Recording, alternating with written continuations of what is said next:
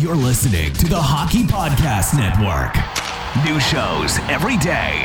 Find us at thehockeypodcastnetwork.com or wherever you get your podcasts from.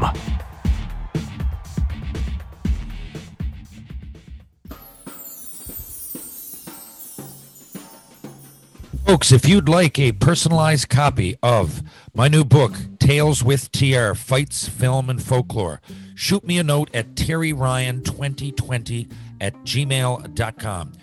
For only $25 if you're in North America, plus shipping, I'll shoot you out a personalized copy as well as a personalized 8x10. That's terryryan2020@gmail.com. Shoot me a note, get a personalized copy.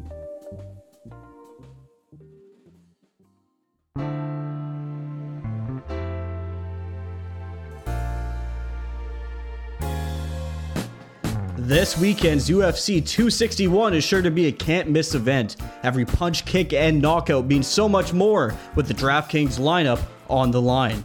DraftKings, the official daily fantasy partner of the UFC, is giving you a shot at huge cash prizes. For this weekend's fight, DraftKings is offering all new players a shot at millions of dollars in total prizes. If you haven't tried it yet, Fantasy MMA is easy to play. Just pick 6 fighters, stay under the salary cap, and pile up points for advances, takedowns, and more. Download the DraftKings app now and use the promo code THPN to get a shot at millions of dollars in total prizes throughout the weekend. That's promo code THPN to get a shot at millions of dollars in total prizes. Only at DraftKings. Eligibility restrictions apply. See DraftKings.com for details.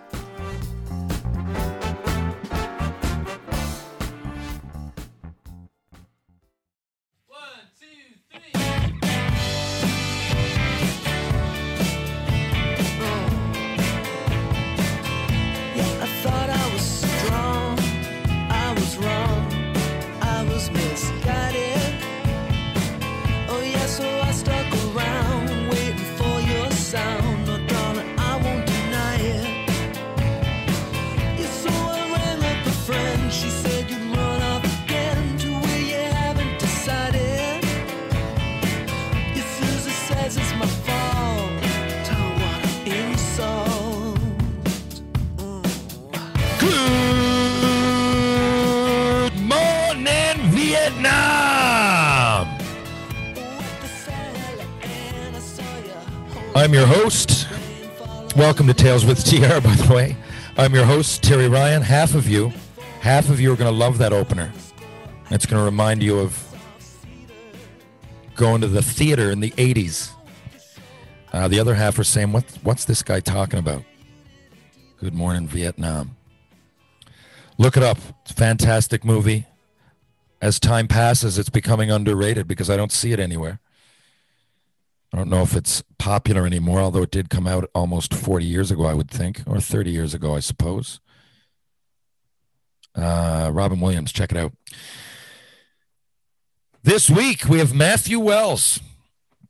Matt Wells. So, Matt, I tell you, I'm going to get into it now in a second.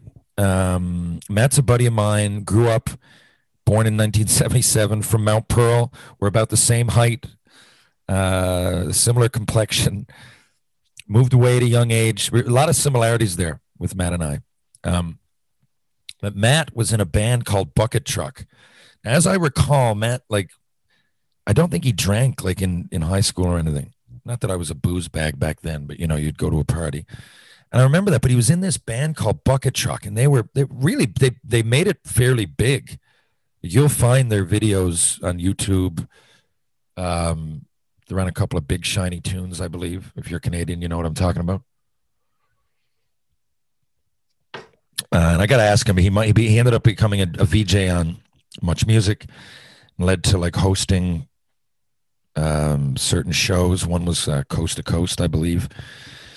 And he went on this really interesting career in film and in acting. A couple of years ago, I go to the theater and there's a movie, Crown and Anchor, which was awesome. And one of those that I know Matt pretty well. We weren't like best buddies growing up, but it's hard to be from Mount Pearl and not come across each other.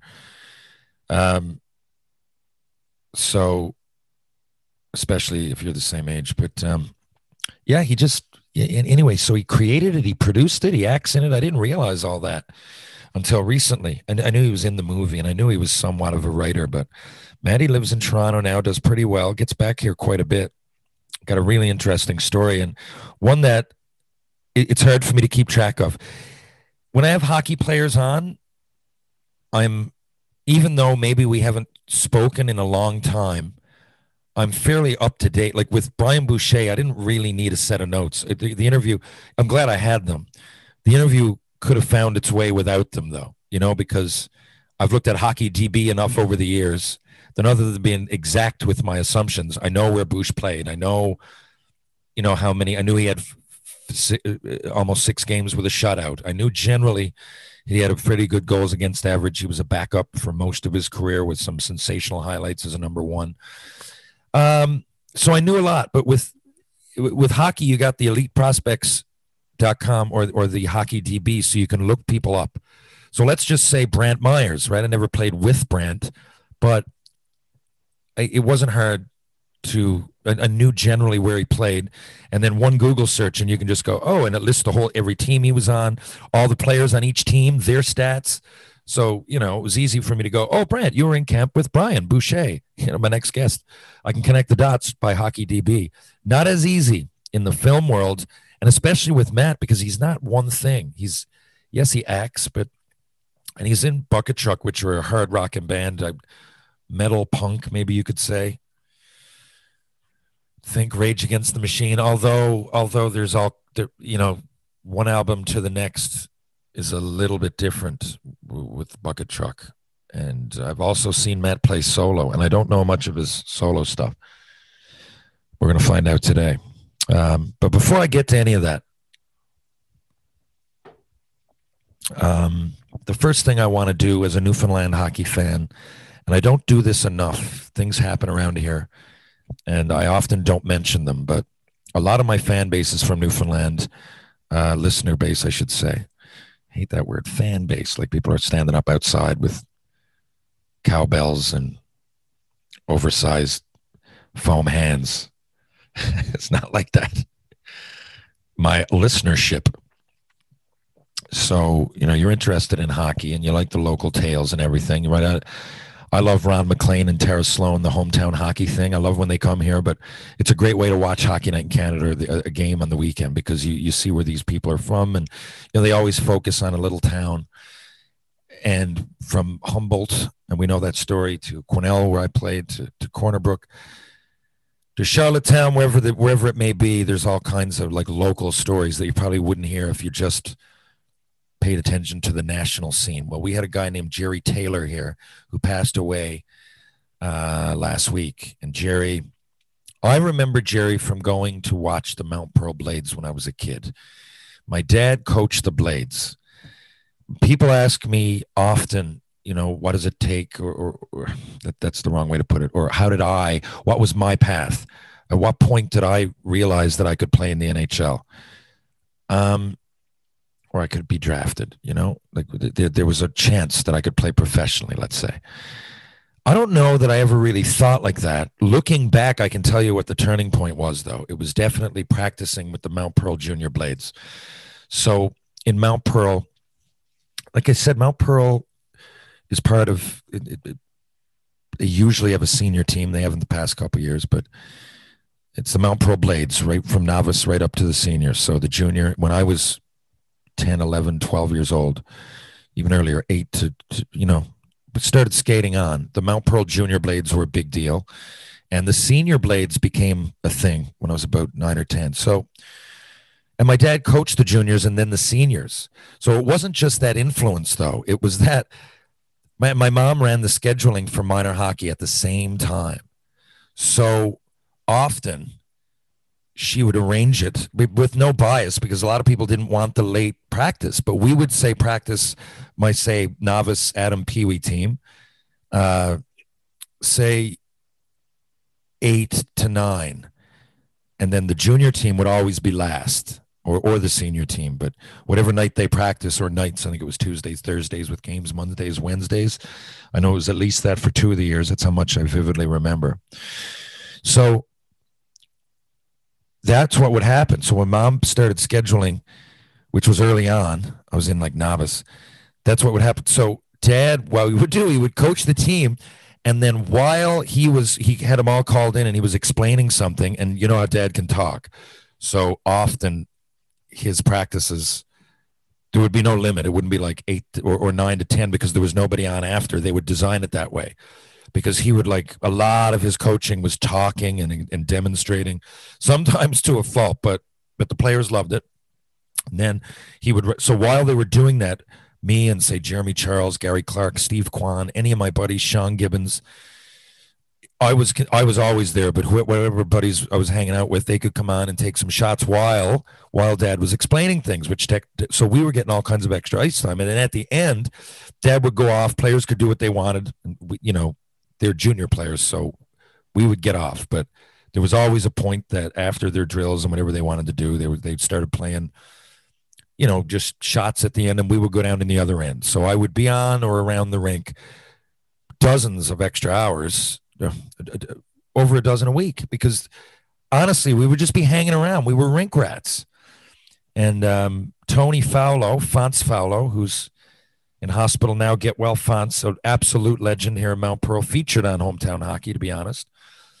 Tony Faulo, who's still, who's got some health problems now, but cross your fingers and pray for him. But he's been a constant at the rink. So Fonts used to appreciate that too. So if we were last on, he'd give us a few extra minutes. So we had, our own practice or game or both. And then the juniors would go on and we would tinker out there. And then finally, when they were off, if there was nobody on afterwards, Fonts would let us on for however long, different era. Now I don't want to get him in trouble. That was years ago. Maybe we weren't supposed to be, but that's what he would do. And so just being around the junior team and then the senior team, I found I was learning because, osmosis, you're up around, you see how they act. You're not thinking, you don't have a pen and paper, but just seeing how they handle themselves in a horseshoe drill. Or I remember real early on, Pat O'Keefe, local legend here. I play with his son now on the Caps, and we played on the ball hockey Team Canada together a few years. Well, I remember Patty telling me, and he was just doing drills, but it was the first time I ever heard stop in front of the net after you shoot it. Most people, including most of that team now, would shoot it, even in the NHL, whatever, you shoot it and you just go back in line and but some people get in the habit of shooting it and stopping there and going for the rebound. Now, depending on how quick the drill is, you can't do that every time.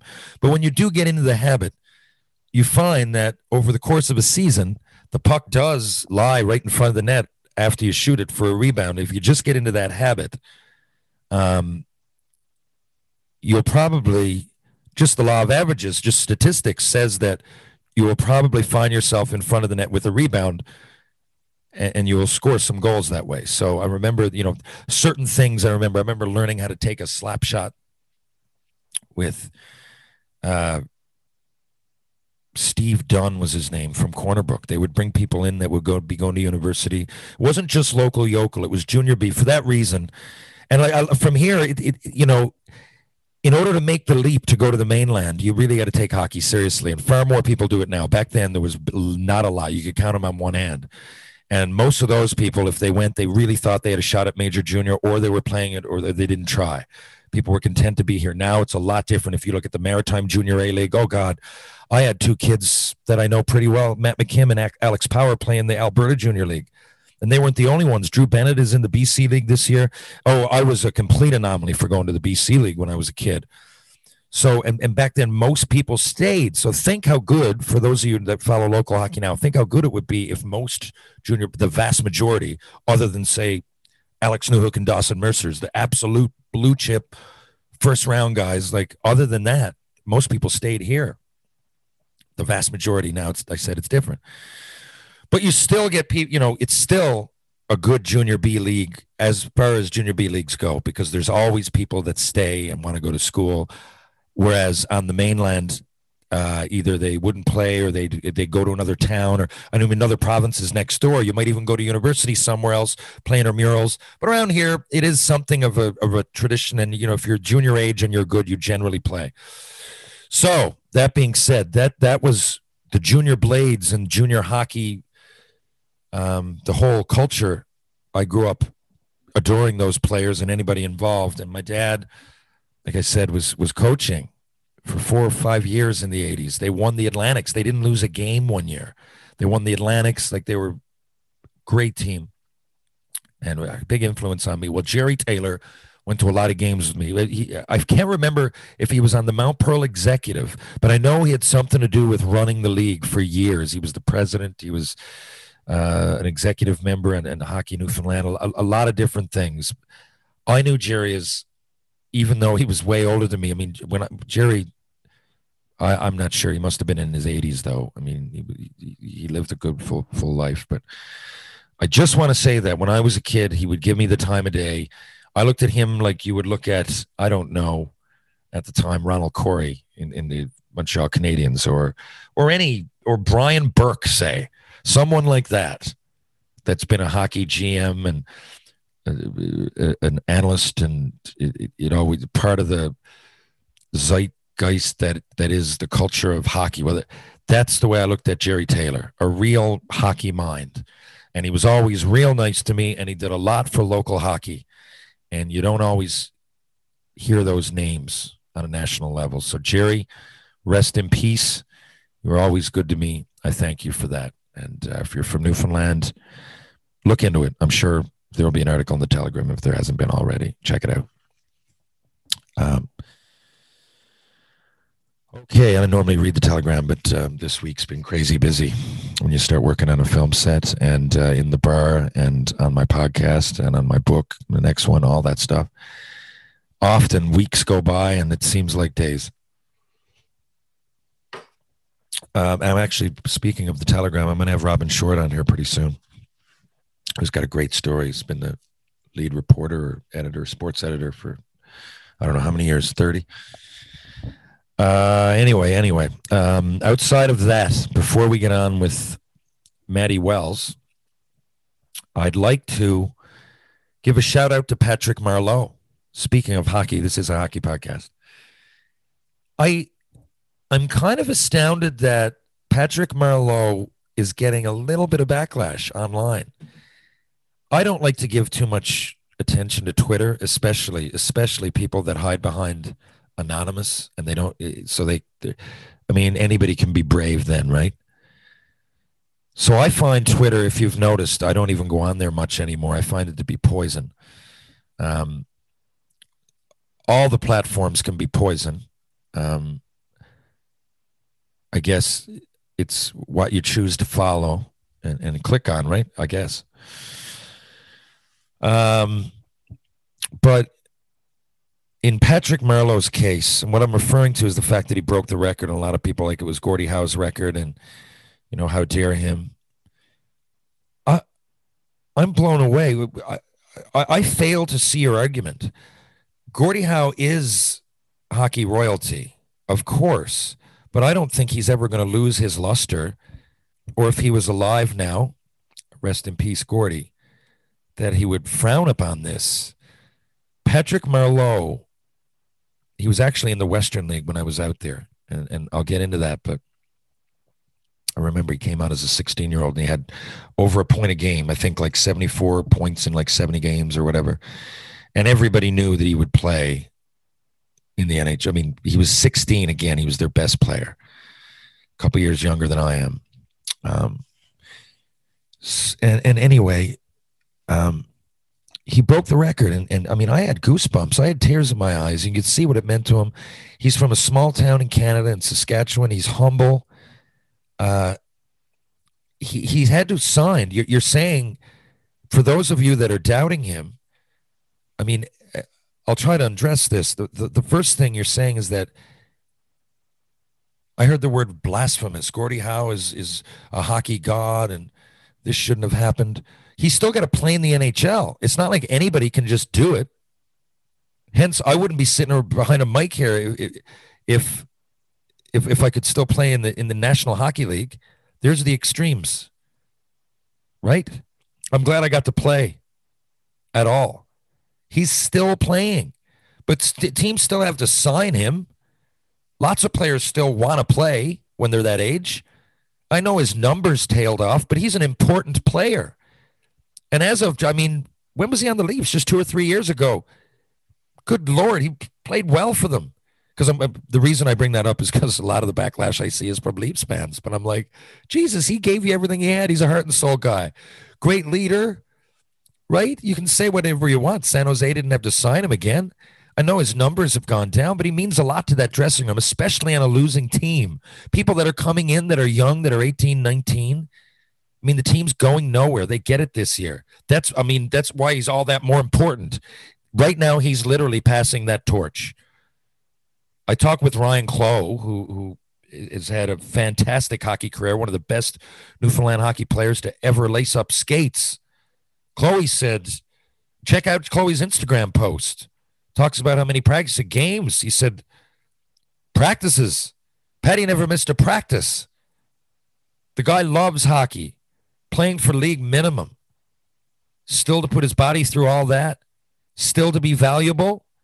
Some people said he's not a Hall of Famer. What the hell are you talking about? He has more than 500 goals, and now he's closer to 600 than 500. I mean, 500 is the benchmark, according to Terry Ryan Sr., but you look into it, 500 is a benchmark. You get the odd person that pulls off, a few great years, might bow out early due to injury. I don't know.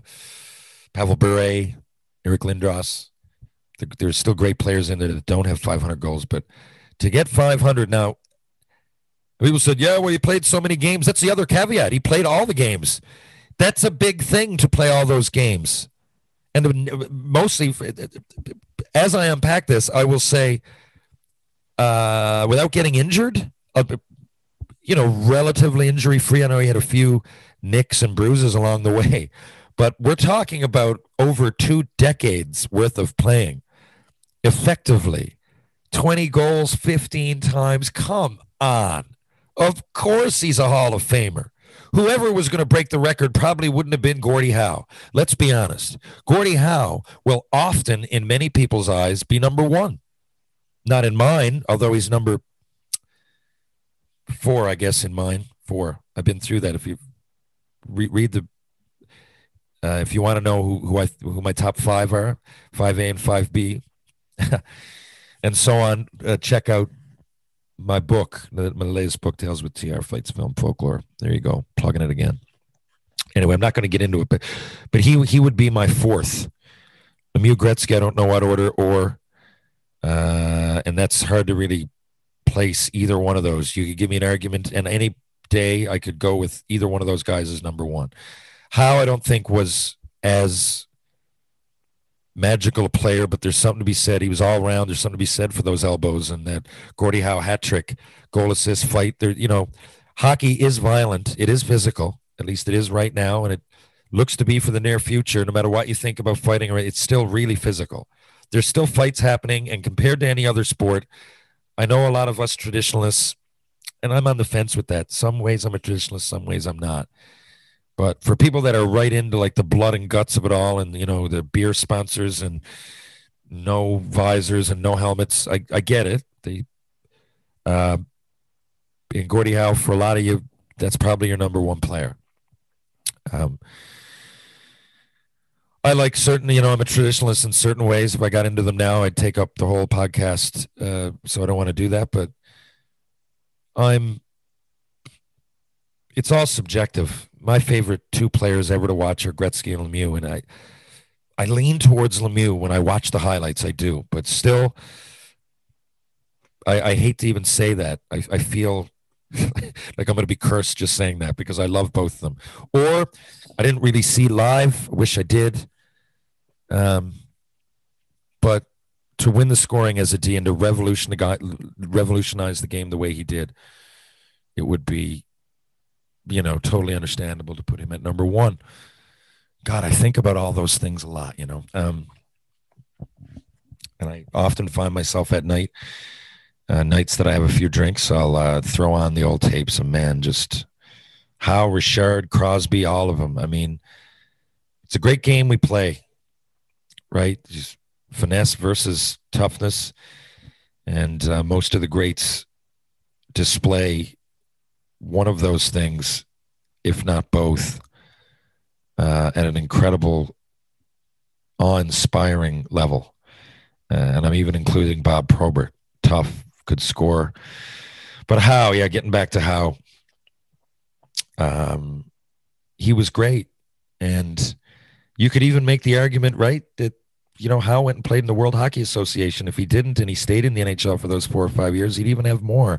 But woulda, coulda, shoulda.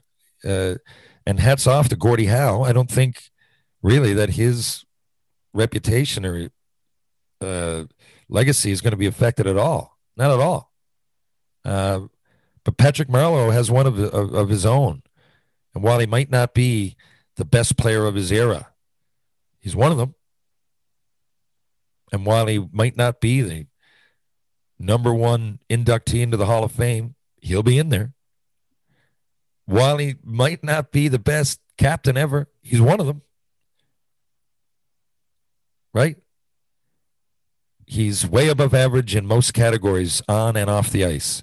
And I hear he's just a fine gentleman of a man.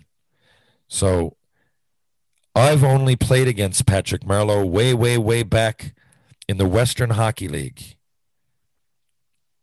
And he wouldn't know me, I wouldn't think, from a hole in the wall. But I wish him the best. I'm really proud of him, from one Western Hockey leaguer to another. And just for as a human being in these times, which can be trying, and so many political views and polarizing opinions and so many different viewpoints and so many headlines in your face and so many people taking selfies and wanting credit and so much hate wherever you look. Well, here's a guy that showed up for his team, was a great leader, a great friend, a great person, and a great ambassador for San Jose Sharks, the Toronto Maple Leafs, the Pittsburgh Penguins, and the league that he represents. Should he be in the Hall of Fame? It's a fucking no-brainer, in my point of view. I think if each sport had more people like Patrick Marleau, he transcends sports. If each organization, if the government had more people like Patrick Marleau, if the human race had more people like Patrick Marleau, we'd all be a bit better off. So congrats and enjoy. You're one of the best players ever, and you've earned it. Matt Wells coming up. Ladies and gentlemen, my next guest, shoots left, was born in 1977, hails from Mount Pearl, Newfoundland, and isn't named Terry Ryan. He is an accomplished musician, actor, writer, TV host, and producer, amongst other things. Some of his career highlights include fronting the hard-rocking outfit Bucket Truck, breaking onto the national TV scene as host of Much Music's Going Coastal in 2002, interviewing everyone from Quentin Tarantino to Lady Gaga, and creating and starring in the gritty crime drama Crown and Anchor, critically acclaimed worldwide and partially shot right here on The Rock. He is a notable Newfoundlander, a fine filmmaker, an amazing interviewer, a Mount Pearl metalhead, a respected writer, a proud producer, a fine father. He is a good-looking cat, and he goes by Matt. He impressed all the girls growing up in Mount Pearl. We got along cool at my dad's hockey school. Yes, he used hockey sticks way back in 86. Then he put away the puck and started Bucket Truck. Soon he was coast to coast as a national Much Music host. He moved to TO, but still is always on the go. My uncle was once a banker. He's great in Crown and Anchor. We're both from Mount Pearl with other parallels. Ladies and gentlemen, please welcome my buddy, Matt Wells. Matty, how you doing? Oh, man, I was wondering what it was going to be. I've listened to your podcast. What the fuck is he going to say about me now? That was great, man. I could have gone in 1,000 directions. It makes me feel accomplished. Well, I'll tell you this. You have had quite the I don't know what the word is, historic roller coaster ride, absolutely adventurous career. But here's what I know. And normally, you see, I have a guest on, even there's someone I played hockey with or against, and it's easy enough. You go to Hockey DB, tells you everybody they played with, their stats, everybody's, the power play, their plus minus, where they were playing that year, and then it's just a Google search and some story comes up. And you, although I know most of your highlights just from growing up and following you here, I was flabbergasted at some stuff. Even and I don't want to skip ahead. The list of people that's just listed that you interviewed is off the charts. I first remember seeing you as a host or whatever. It must have been on Going Coastal with Debbie Gibson. Okay, so that was how I knew Matt Wells left Newfoundland, by the way, and you were long gone. I was foggy on Bucket Truck. I didn't quite know how that started. I remember going to a high school party or two, and correct me if I'm wrong, did you not drink in high school? You were pretty straight up. I was pretty straight. Yeah, I didn't drink a whole lot in high school, but I drank. Okay, I just remember being real surprised at Bucket Truck because they're so in your face, like it's almost Rage Against the Machine. It's heavy stuff. It's heavy stuff. So how did Matt Wells that I knew that went to hockey and played soccer, and you were one of the kids, good looking cat. I always saw, and you were always well spoken, even at like 10 years old. I could see you going to school and really becoming something. I just had no idea what it was. And the fact that it became what it became is surprising. So how and why Bucket Truck? Take me on that journey. Okay, cool. So, first let me say, we do have hockey history, and we can get into that.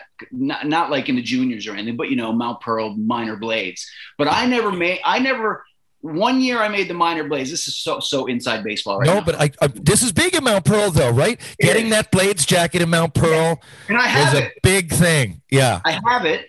I only have one because I only made the minors once. Right? Was that an Adam, wasn't it? I think. And here's what I remember about you, and I'll never forget, because you went on to do what you did. And I have always respected you as, you always talk about why you love hockey. It's the team. It's the team mentality. And even at that age, I remember we were at the tryouts, and you remember how we go to the Tin Can on Smallwood Drive, and they'd post our names on the bulletin board on the outside.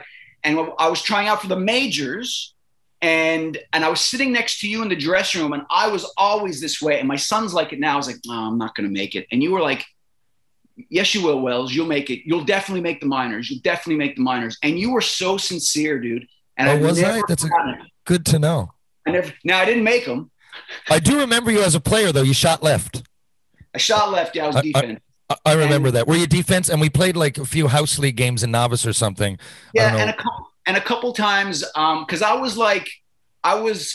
didn't make the minors in the majors except for that one year, but I was always good in house league, so I always get to call up. You were like Chad Graham. Yeah. Yeah, you were. Like, you guys were like money in house league. You're just money. And then you would never embarrass. You could play on the All-Star team, wouldn't look out of place. You were that perfect person to call up. So anyway, there's our hockey history. But listen, here's the thing with Bucket Truck.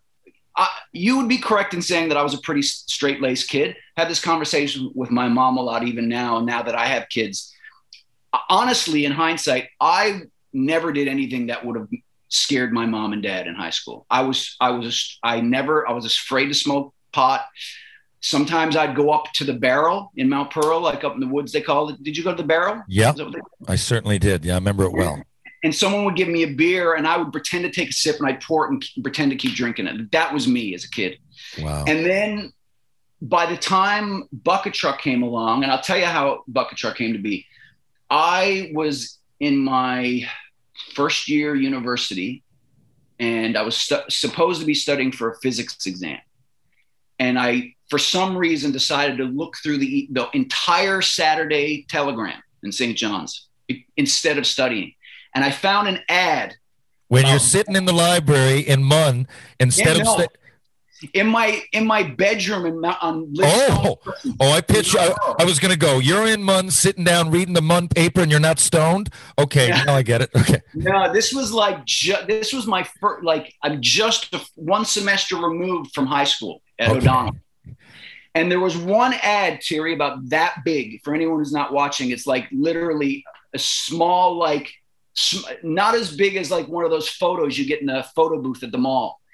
And it was an ad that said, hard rock band looking for singer. Influences are Our Lady Peace, Red Hot Chili Peppers, Glue Leg, and Hayden, who was like a folk singer. And I remember thinking, oh, that's kind of cool. And it said, call Mike. So I called. Oh, wow. I can't fucking believe it. I don't know many people that's ever answered any ad like that, let alone like front man of a band. That's a big nugget of information there that you're going to go in and go, hey, I'm taking over. And then they said, do you have a demo tape? And I had one from this band I was in Mount Pearl out of O'Donnell with not Patrick Boyle, Stephen Murphy, Trevor Murphy's brother, Mark Neary. I do some film work with him. And Jim Tracy. All inside Mount Pearl. Doesn't matter. Was Murph a drummer? Murph was a drummer. I remember Trevor. I hung out with Trevor, and he had drums at his house. Is the only reason I... So anyway, we had a demo tape. My band, we were called Untrained Minds because our minds were untrained.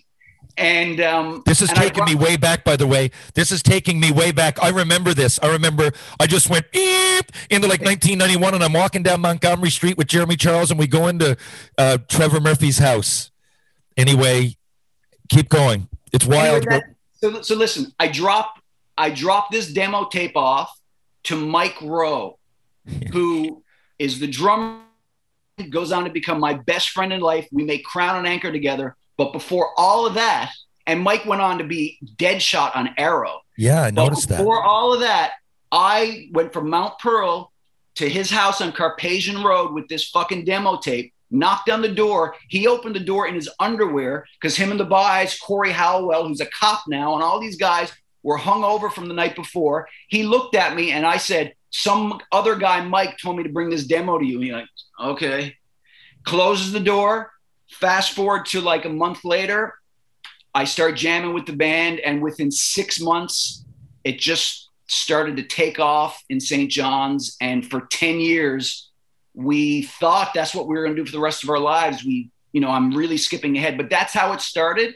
And I was pretty straight-laced guy in high school, and I think meeting those guys and just the ability to sort of find my inner voice and aggression through music and heavy music brought out who I actually was. Wow. And I went from being like high school fucking president at O'Donnell High School to Bucket Truck. But I'll tell you, Bucket Truck wasn't just loud. Like, we wrote about politics and social injustice. It didn't start that way. Dude, that's why. So, textbook propaganda, liberate the fossils. This is pretty intellectual stuff. And again, I was left when I went away to play hockey on a similar journey, traveling and all that and exploring and finding myself. I was left with the Matt Wells school president, Matt Wells. Yeah. Okay. And then I heard Bucket Truck. I would never, ever have guessed that you were in it. I knew Bucket Truck around here. The first time I heard Bucket Truck, it was one of these things that was, I forget the beer. It was Molson or Labatt, whatever. You twist off the cap and it's like you win this, get on a bus and go listen to bands. I thought it was put off by Munn. I could be wrong. But it was loud. I still didn't know it was you. And I kind of liked it. I got to be honest, and it was years before I heard more of it, and it really stuck out to me. And when I found out it was Matt Wells, I had some questions that are going to be answered now. So okay. You guys got together. Now, you're finding yourself, by the way, kind of like you explained, like, how you the real Matt kind of came out. You blossomed. Yeah. You didn't say that, I did, but you implied it. Some people that never happens to them. Or my fear is, like, imagine some people that happens when they're like 65 years old. You know, like you weren't guaranteed. If you weren't there and that didn't happen, who knows? I believe Matt would have come out at some point, but that's a pretty quick transition because you're everything that goes with frontman from the responsibility, the power, the image, the socializing, the peer pressure, everything that comes with that. Now all of a sudden, straight Matt, that happens over the course of it's rapidly evolving. Do you guys move to Halifax right away, and do you all do it as a band? Not well. I guess it kind of was quick. So if the band got together in '98, and by January 2000, we moved to Halifax. Like, were you noticed yet? Like, what happened where I started to see you guys on Much Music? Was that here, or was that a result of moving? It was a little bit of both. What happened was we got we started playing around town, and the kids really liked us, and our all ages shows were big, very quick. And I was working in the mall, so kids were going up to Sam the Record Man, buying our CD on the top floor, coming down to Balloona or the Thrifties and getting me to sign the CD. Wow, this is pretty. And that happened. Then Oz FM started playing one of our songs called Dynamo, became like number one on Oz FM, and then we got the Somersault gig with Our Lady Peace at Bowring Park, and because of those things, it blew up pretty quick. We got one video early, but it was shitty. But Much Music did start to play it, and then we moved to Halifax because we were being asked to go on tour, and touring off the province was difficult because there's 6 guys in the band in a van, and we'd have to drive across the province, get the ferry, and then go. So we thought, let's move to Halifax. And by January of 2000, after only being together a year and a half, we were in Halifax making a new record and touring the country. Okay, and I'm going to backtrack just a little bit because of the style of music, which is very heavy. You don't generally, it's not like you hear all kinds of that stuff on the radio. So, you know, if you were, say, a singer-songwriter that played in a rock and roll band and listened to America growing up or Bruce Springsteen, you would kind of by osmosis have this preset image.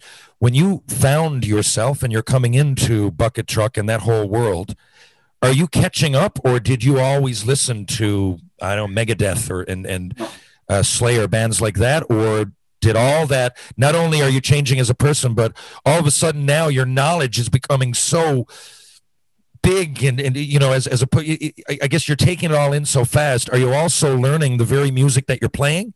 Yeah. That's an excellent question. And yes, so 2 things. First, the music I listened to in high school and growing up was like, obviously I was into Pearl Jam and Nirvana, but I listened to Harry Connick Jr. How about this? But before you go any further, imagine the junior team I happened to go to from here outside Seattle, Washington. I saw them. Like, I'm out there while that shit's happening. Can you imagine that? Anyway, we'll talk about that later. I don't want to go into that, but I had to cut you off there. So I was listening. Like, I loved big band jazz.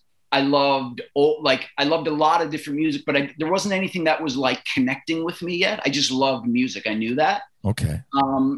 But the beginning of Bucket Truck, when I joined them, there was a lot of songs that were already written, and it was very like Chili Peppers-esque. There was a real groove to it.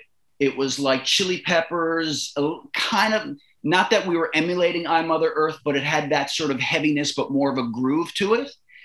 And it wasn't until we all sort of got to know each other did the sound start to come together. Because at first we were just, here's a singer, here's this other guy, songs were already written, and we were learning what we wanted to be.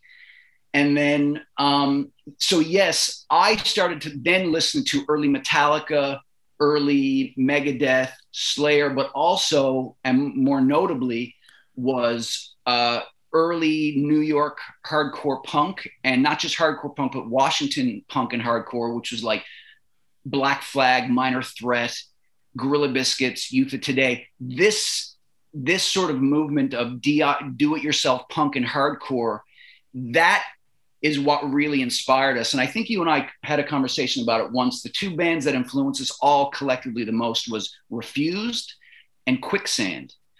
And once we all found that common thing. Wow. That's when we started to we stayed groovy. It was still a groove to it. Like we had percussion, but then it started to get heavy. And that wasn't until our second album, Waiting to Talk. And that's when it started to there was like, I felt like, oh, I can have a voice here, not just saying something cool, but saying something that means something. And as soon as we did that, that's when the band jumped a level and people started noticing it. And we were touring and we were, all of a sudden I wasn't just a guy in a band singing with a band. I was a guy who'd get up and say something about 9/11, or I'd get up and say something about US politics, and people were fucking loving it. And I was loving it. And for about 5 years, honestly, shit happens for a reason, but there was a moment when, there was a couple record deals that were offered. We got offered some big tours. We played with Slayer.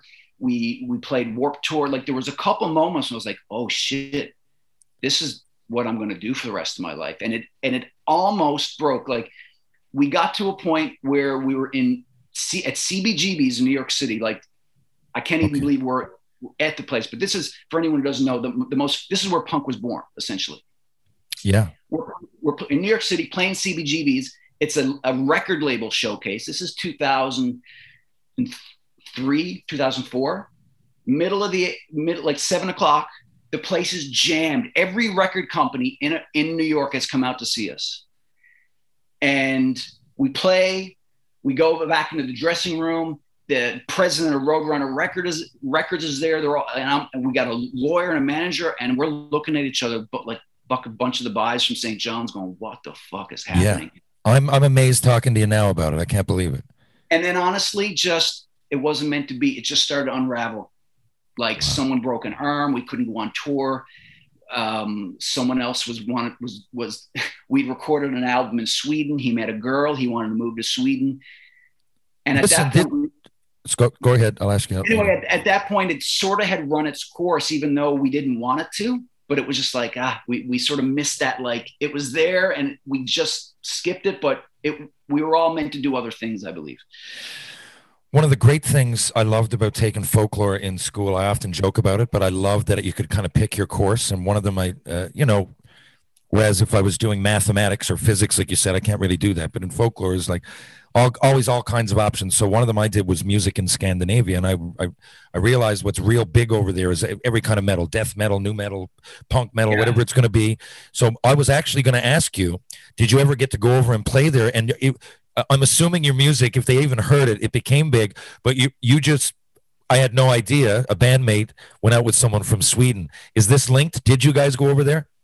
We never got to play over there. We recorded an album in Sweden and we never got to play any shows outside of North America. So wait, why did you record an album in Sweden? Because of that?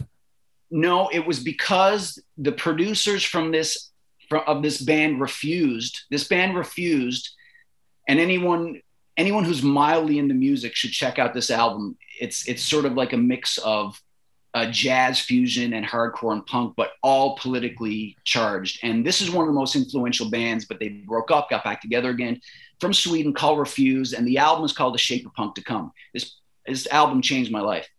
And any musician from Dave Grohl to fucking Slash to whoever, they'll say the same thing about this record. And good, I'm going to play it start. You did mention it, and you know what? It fell out of my head. It went in one ear and out the other. Not to I'm going to listen to it when this finishes, start to finish. Yeah. Keep going. So Refuse, The Shape of Punk to Come. We wanted to work with those producers, so we got in touch with them. They lived in Sweden. We flew them to St. John's, and we went out to Pooch Cove and rented an old high school, and we lived there for 2 weeks and did all the bed tracks. Wrote songs, did the bed tracks. Then we went over to Umeå, Sweden, which is about 7 hours north of Stockholm. And we lived there for a month. And we did all the overdubs and the vocals, and where I wrote a lot of the lyrics. And because that's where they were from. And we wanted to record those same guys. So the last album, so we made this fucking, and I still stand by it. And I got 3,000 of them in my basement here in Toronto because we broke up shortly after. But I still stand by the record. And no, so we didn't get to play over there, but yes, we were connected to Sweden because of that band. Why Why is that type of music so big over there? I think I don't know, man. It's a good question, because if you look at heavy music and metal in particular, and honestly hardcore, and if you look at each section, so like if you go to Brazil or in Spain, it's kind of like they've got Sepultura, which is like really heavy, but the percussive, it all brings the cultural sort of their own cultural nuances into it. Sweden and Scandinavia, there's some of that really dark death metal, like Napalm Death or whatever those bands are. I'm not really sure why. I think it's a cultural thing, but for some reason in Europe, it's just this sort of stark and darkness of metal. Because, culturally, when you think about North America, like, how long has Canada and America actually been countries, right? When would America become America? In late 1700, right? But when you think about these other countries, you can go back to the Roman times. There's just this different history, and there's a different sort of rebellious nature, and which is why hip hop became so big in America. Hip hop is the rebellious American music, right? Like these black kids rising up from the impression of white North America. And that's sort of where a lot of that heavy dark metal came from, these countries that were under Roman rule for years, right? And that's just a small deep dive into the surface of it, but I think that has a lot to do with it. It's just like it's a cultural and a historic thing. It's interesting. A couple of summers, I went over to a place, Västerås. It's in northern Sweden. Montreal would give us money to train. If we sold them that this was a good place to go, then they give us the money to go. And Brad Brown and I wanted to travel, so we went. It was Nick Lidstrom's hometown. But I ask all this. I'm fascinated because it was what you think. It was when I think of Europe, although I've been over there, so I don't know how I thought about it in the beginning, but a lot of people are active. A lot of people are out, at least in that area. I found running, or there's not a whole lot of overweight people. It didn't seem, it just seemed like a vibrant kind of place. And we'd be like by the lake in the summer, we'd go to practice with the local team. And then that's how it would work. And then we'd go sit by the lake, and there'd be, a group of girls and guys, mostly blonde, getting out with their little kayaks or whatever, and then the door would open and you'd hear the music and it'd be like, ah! And it was just whoa. Over here, it'd be John Denver. Now, someone over there explained to me they had their own way back, like we have, the Beatles influence a lot of bands over here. Pete Seeger, folk going go way back, and then take what you want of the R&B scene, which all ended up being rock and roll. I've heard that they had some influencers like that way back in the 20s and 30s. I don't know who they were, but that would make sense. Who knows? Yeah, listen, we could have hours conversation about this. I would say a couple things for you and for anyone listening to this podcast. There's a podcast called The Winds of Change. And it's about that Scorpion song, Winds of Change. Jesus, I saw them. I saw them play in Switzerland. Terry, listen to this podcast, because it's a deep dive history into in theory that song was written by the CIA to help quell the violence when the Berlin Wall was coming down. Wow. Listen to that podcast. Okay, I will. And then the other thing I would say is the thing with Bucket Truck is, and I'm kind of happy it went this way, we became a real cult phenomenon. We didn't sell a shitload of records, but we were an independent band. We kept our independence. But with the hindsight of time and age, I realized what a special thing it really was. And even though we didn't get the record label, we said no to some of them. Even though we didn't have a gold record, I had this kid a year ago reach out to me, what's his background? I think he might have been Beothic. And I'm sorry, I'm forgetting his exact background, but he lived in Halifax, and he wrote a dissertation on Bucket Truck for university. And he sent it to me, and I fucking cried. Yeah. Because I hadn't thought about the band in so long. And he did such a deep dive into the lyrics, talked about what it meant to him. He basically said, as this kid growing up in Halifax, where he didn't see a lot of people who looked like him, our band was like the news to him. This is how he found out about what he needed to think about social and civil unrest, and that broke me. Like, I couldn't believe it. So and then I emailed back and forth with him, and he was just brushing off, just basically, and I wrote this and meant so much to me, and I couldn't say enough to him. And it was a pivotal moment for me. Like, it actually changed how I thought about the band and about what I had written as a kid in my early 20s. That's impressive and intriguing. I didn't know that. I love filling in these blanks. I knew the goalposts. I didn't know what. Yeah. And I know it sounds kind of braggy, but it's not. It's just like, I don't really talk about Bucket Truck that much, but that band, if it wasn't for that band, I never would have got on Much Music. And if I didn't get on Much Music, I never would have started acting. So everything I have in my life is because I was in a local St. John's downtown band. Interesting. And I wanted to get in. I can honestly talk to you about that for the next 4 hours. You know me, but I got to move on. I mean, the lyrics I was going to get into, and maybe we'll get there someday, but I want to move on because it's such a huge part of your life. And for people, I remember around here, when you started on Much Music, it was Going Coastal was the first one, right? Mm-hmm. So how did that come about?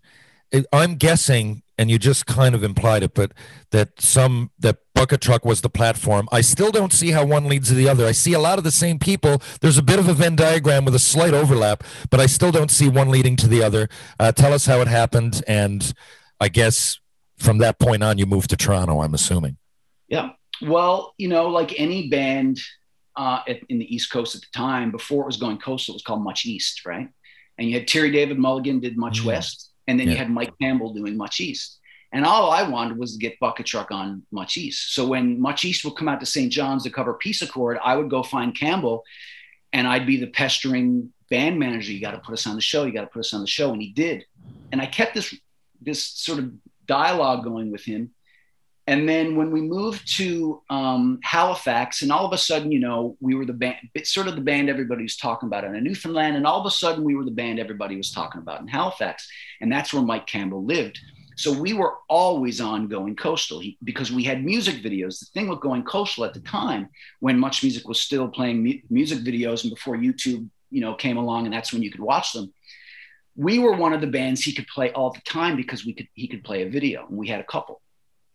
And then Campbell was a little long in the tooth for a Much Music host. Like, he was pushing 50, I think.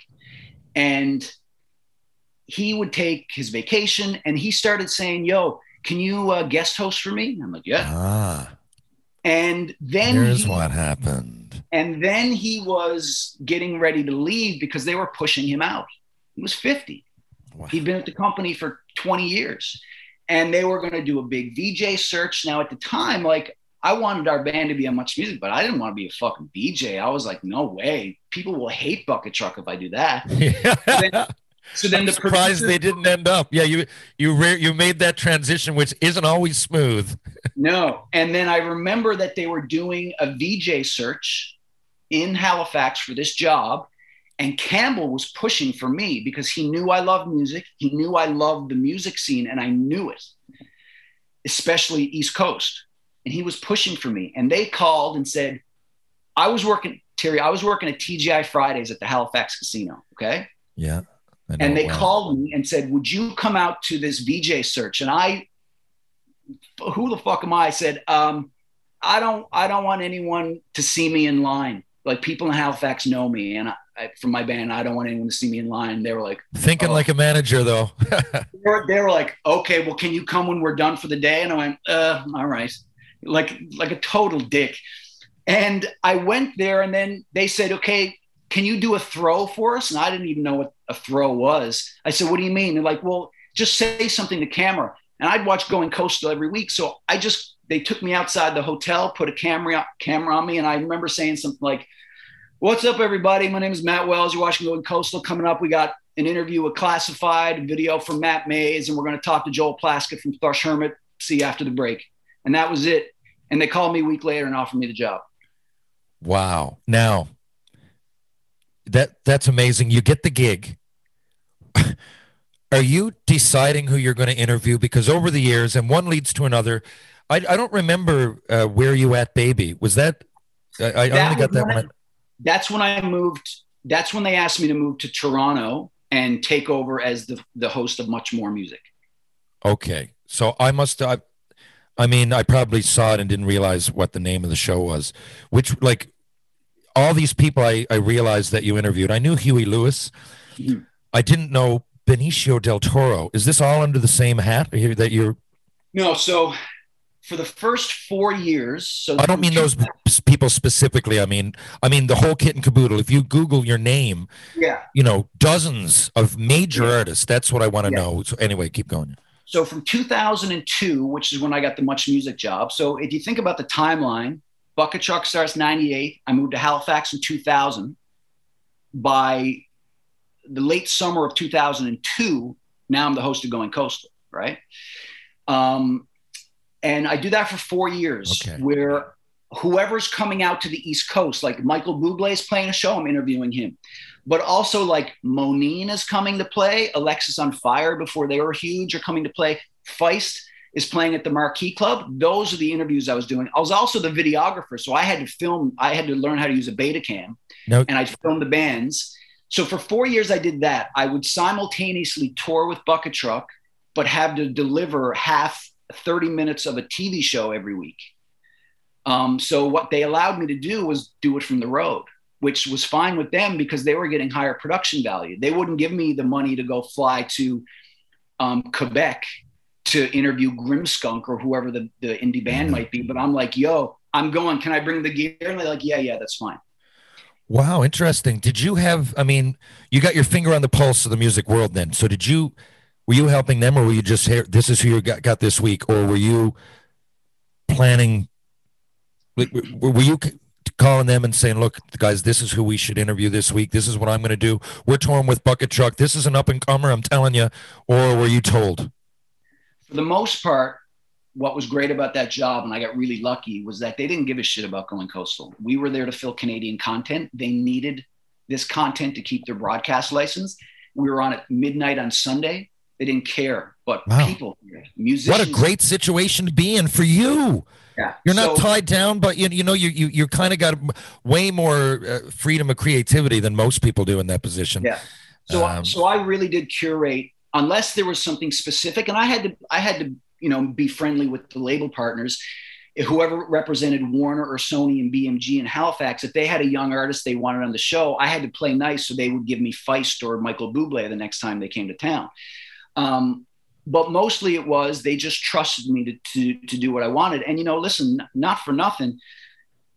I did hours of interview with Classified before anyone really knew who he was. Buck 65. I love both of them, actually. Like Matt Mays, Universal Soul, Winter Sleep, before when they were just playing to 30 or 40 people.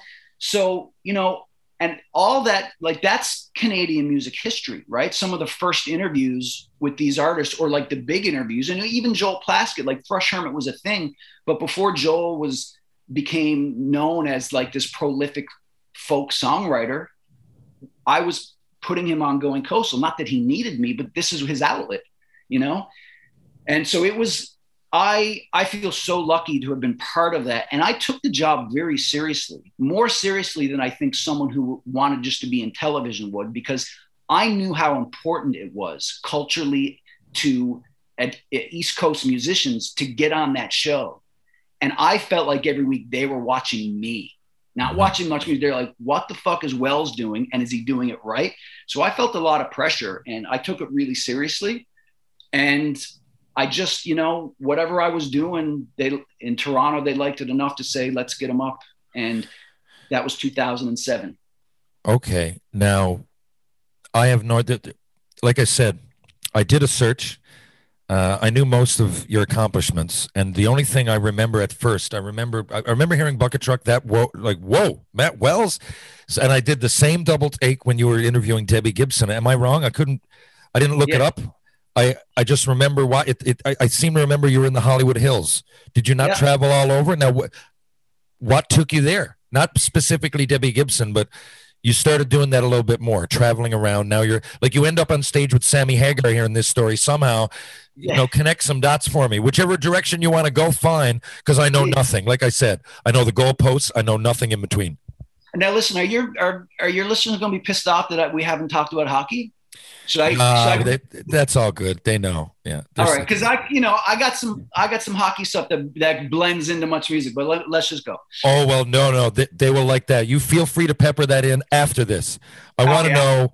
Well, all of a sudden you start walking around the Hollywood Hills in these major celebrities' houses. Something happened. Another timing. I'm realizing I thought timing was, on your side, although you got to work for that, right? I'm not saying you didn't, but from the phone call here at home when you're going to MUN or your search, not a phone call, I guess. Yeah. It's not like you got lucky, but you timing, each platform that you end up moving on to, something happens that seems to be in your favor. How did one lead to the other there? What is it the saying? Luck is when opportunity meets preparation, right? It certainly is. I don't know who said that, but it's definitely one that should be a keeper. So every time an opportunity came along, I was ready for it, and I had been working for it. And so that's what I think luck is. I believe that I was lucky, but I was also ready. You know what I mean? Going coastal, I do that for a little while. Bucket Truck is winding down. My wife is pregnant with our first baby. I'm like, and because of going coastal, I'm getting this attention. I'm getting agents, TV agents are finding me. And I remember saying to my wife, like, this is a career, And then I get wow, I'm surprised that it took you this long. I figured you went up there as partially an actor. I really did. No desire or inkling to ever be on television, ever. Okay. And so then after 3.5, 4 years of going coastal, they say, would you like to come up and be the new host of Much More Music with Tracy Melchior? And honest to God, Terry, at the same time, I had an offer on the table that wasn't as real yet, but it was getting there, to be the new host of VH1 in New York. Oh, wow. And I said to Heather, I was like, what are we going to do? And we wanted to go to New York. I'm like, I want VH1. And I told my boss that in Toronto in Much Music, and they were like, you need to give us an answer now. So I risked losing both of them or taking one of them for sure. Good call. So I took Toronto. Now I think VH1 wasn't going to happen for me. So I think I made the right decision. So you're a songwriter now, aren't you? On top of everything, you should write a song about that. Right. So then what a unique decision to have to make anyway. Yeah, it was. But luckily, we were young and, we could have went anywhere. Right. We didn't, we weren't locked in with kids yet. We had one on the way, but we still felt pretty free. Right. So I took the job in Toronto. I was now the host, one of the two hosts of Much More Music, which had grown and become pretty big. But because I was the musician, and I had gained this respect as an interviewer, they were still using all my interviews on Much Music and specifically the new music. So I wasn't the host of the new music, but all the labels wanted me to interview him because Strombolopoulos had left. And in fact, when Strombo left, he called me when I was still in Halifax. It was either him, it might have been him or his producer, but they said it was him. He said, you should come up and take over the Wedge and Loud and the new music. And I was like, yeah, okay. Wow. But of course, it wasn't his decision. He was just sort of saying, you should be the guy. And then, then the company were doing whatever they were doing. So then I went to Much More Music, but they were using me. So I was still on Much Music, but I was the face of Much More Music. Then Where You At Baby comes along. Someone pitches a show for me within the company, which is basically, we're going to go and track down these sort of one-time famous pop stars from the Much Music era and go and just see what they're doing now and see, but we want the interviews to always be active. It's not sit down. So in particular with Debbie Gibson, what does she do now? Well, she's a musical theater nerd and she has a theater school. So we want you to talk to her while she's doing those things. So we went to her theater school and we went to her house because she has this piano that used to belong to Liberace. And that's where we did some of the interviews. So yes, we were up in her house in the Hollywood Hills. So Where You At Baby, we did 9 episodes. I got nominated for whatever the Canadian Screen Award was at the time. I saw that, yeah. for best host. And I'm like, I guess I'm a TV host now. And then, but at the height of that show, it's now on Much More Music. They start playing it on Bravo. They start playing on CTV. It's becoming very popular. They decimate Much More Music. They fire everybody except me and 2 producers. Oh, man. And so the show goes away. But before it went away, we did Debbie Gibson in LA, Huey Lewis at his ranch in Montana. Huey Lewis, man. Okay. Yes, Sammy Hagar in Cabo. And there was Tiffany. Yeah. In Nashville. And so we got to do all these really cool things with these artists. And the show could have been something, but it was a budgetary thing. And they were like, Much More Music is not making enough money, but we like the channel. We like Matt. And I stayed there for another, I guess, 6 years. Wow. Interviewing people. But that's, sorry, to answer your question in a long-winded way. Then I started to host MTV Movie Night for MTV Canada, which was owned by Bell. So I would do interviews at TIFF. I would interview anybody who came into Toronto to promote something, or if they were flying me to interview someone for a movie junket or whatever, I was the guy. So not just at Much More Music. So that's why it's like Quentin Tarantino and Ben Kingsley. So it was like that. Quentin Tarantino. By the way, I saw some influence in Crown and Anchor. I remember thinking, there's a difference between copying and being influenced. And I mean, if you watch any Quentin Tarantino movie, I mean, I love The Good, the Bad, and the Ugly. One is connected to the other. 30 years had passed, but one's connected to the other. But I did see, it doesn't surprise me, say that I assume now you're a Quentin Tarantino fan. I just saw that you interviewed him. Was that at TIFF? No, that was in New York for the premiere of Django Unchained. And okay.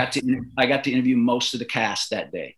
I mean, my next few questions are going to be like so generic. When people see me, they go, "What was it like to play in the NHL, man?" I don't know. I don't know what else to say. I mean, what the fuck was it like to interview Quentin Tarantino, to be in that situation? I know there's one thing that he's famous, but very interesting for someone like you. I assume a little bit of, not an idol, but definitely an influencer. Yeah, so Quentin, I'm a Quentin Tarantino kid. There's no doubt about it. This was a big deal for me.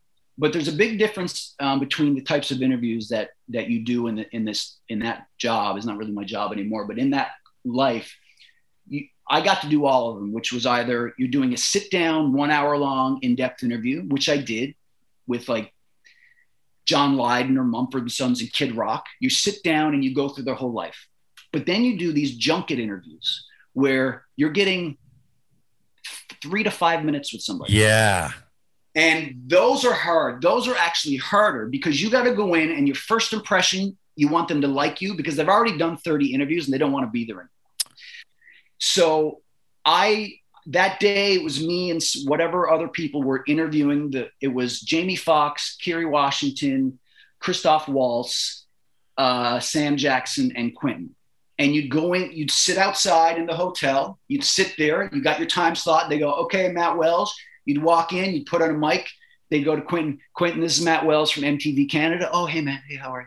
And you got to get him with the first question. I knew I'd get him. So I think I asked him something about, I said, Quentin, you don't get enough credit for your love stories, He's like, oh, yeah. Oh, yeah, beauty. And so I talked about that, and then I had him, and then we talked, then I got 2 more questions, and that was it. But it was still a big deal. But what a cool job, Terry. Like, I get to watch Django Unchained in a theater by myself before it comes out. Oh, love it. Right? Yeah. And then I get to go interview all these people. So even though the junkets were hard, you get to do interviews like that, and they were fucking cool. You must almost that must have been surreal. It must have. I know you're way into your career now, but I don't mean the Quentin Tarantino. I'm saying what you just explained. All of a sudden, you're in this life where it's one thing to be a film critic, say, and judge these works of art, but it's another to be indulging in all of it, and then to have somewhat a relationship, albeit a 5-minute one, but it's still a relationship with the people who created it and helped it move along, and the actors and the producers. It's amazing, the world, and you as an artist yourself. Again, you're not a reporter, you're not a film critic. Those things kind of come in under the hat, but you're first and foremost, you're a musician and you're an artist yourself.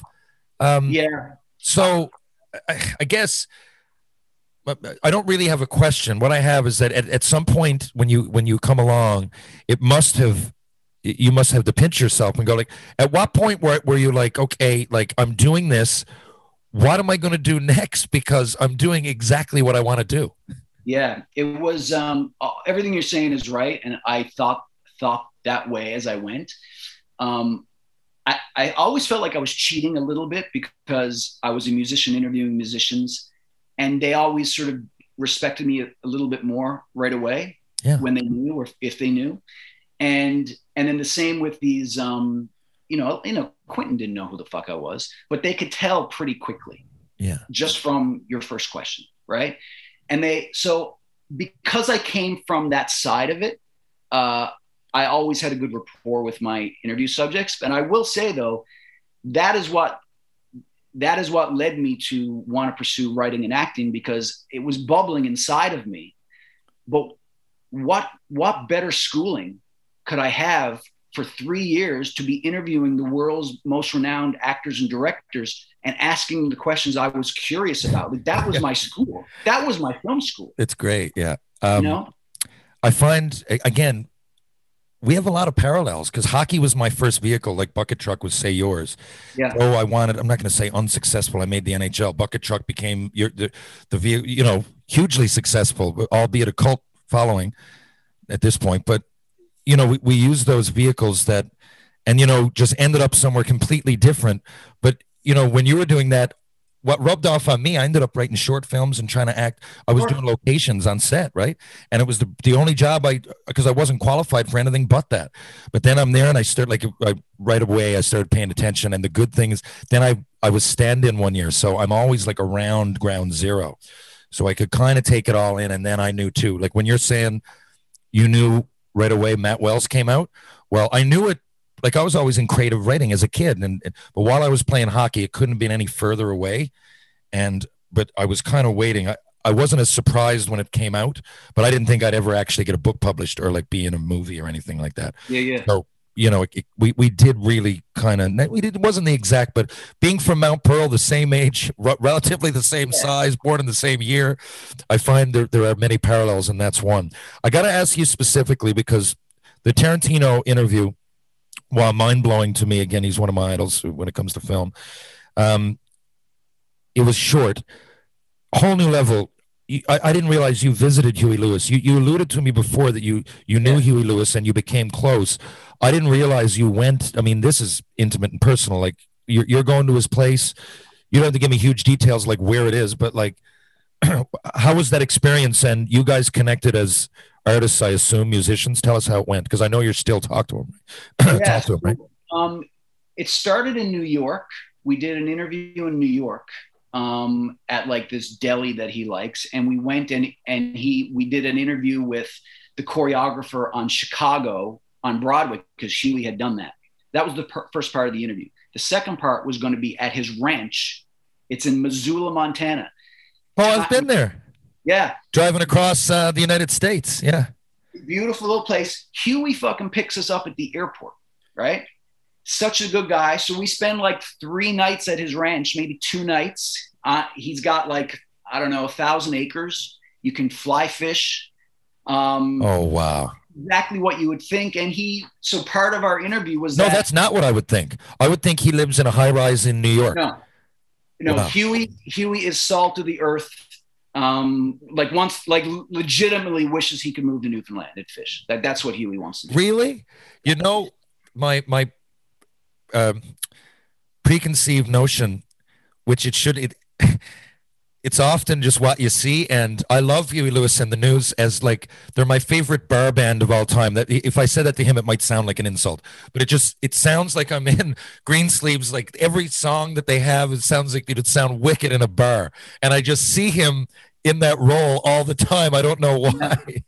Huey is such an intellect, and he's actually really put out, legitimately so, that that Huey Lewis and the News are not in the Rock and Roll Hall of Fame, and they probably will never get inducted because they were always considered a pop band because they had pop success, but they were a rhythm and blues band. Yeah. Probably one of the best.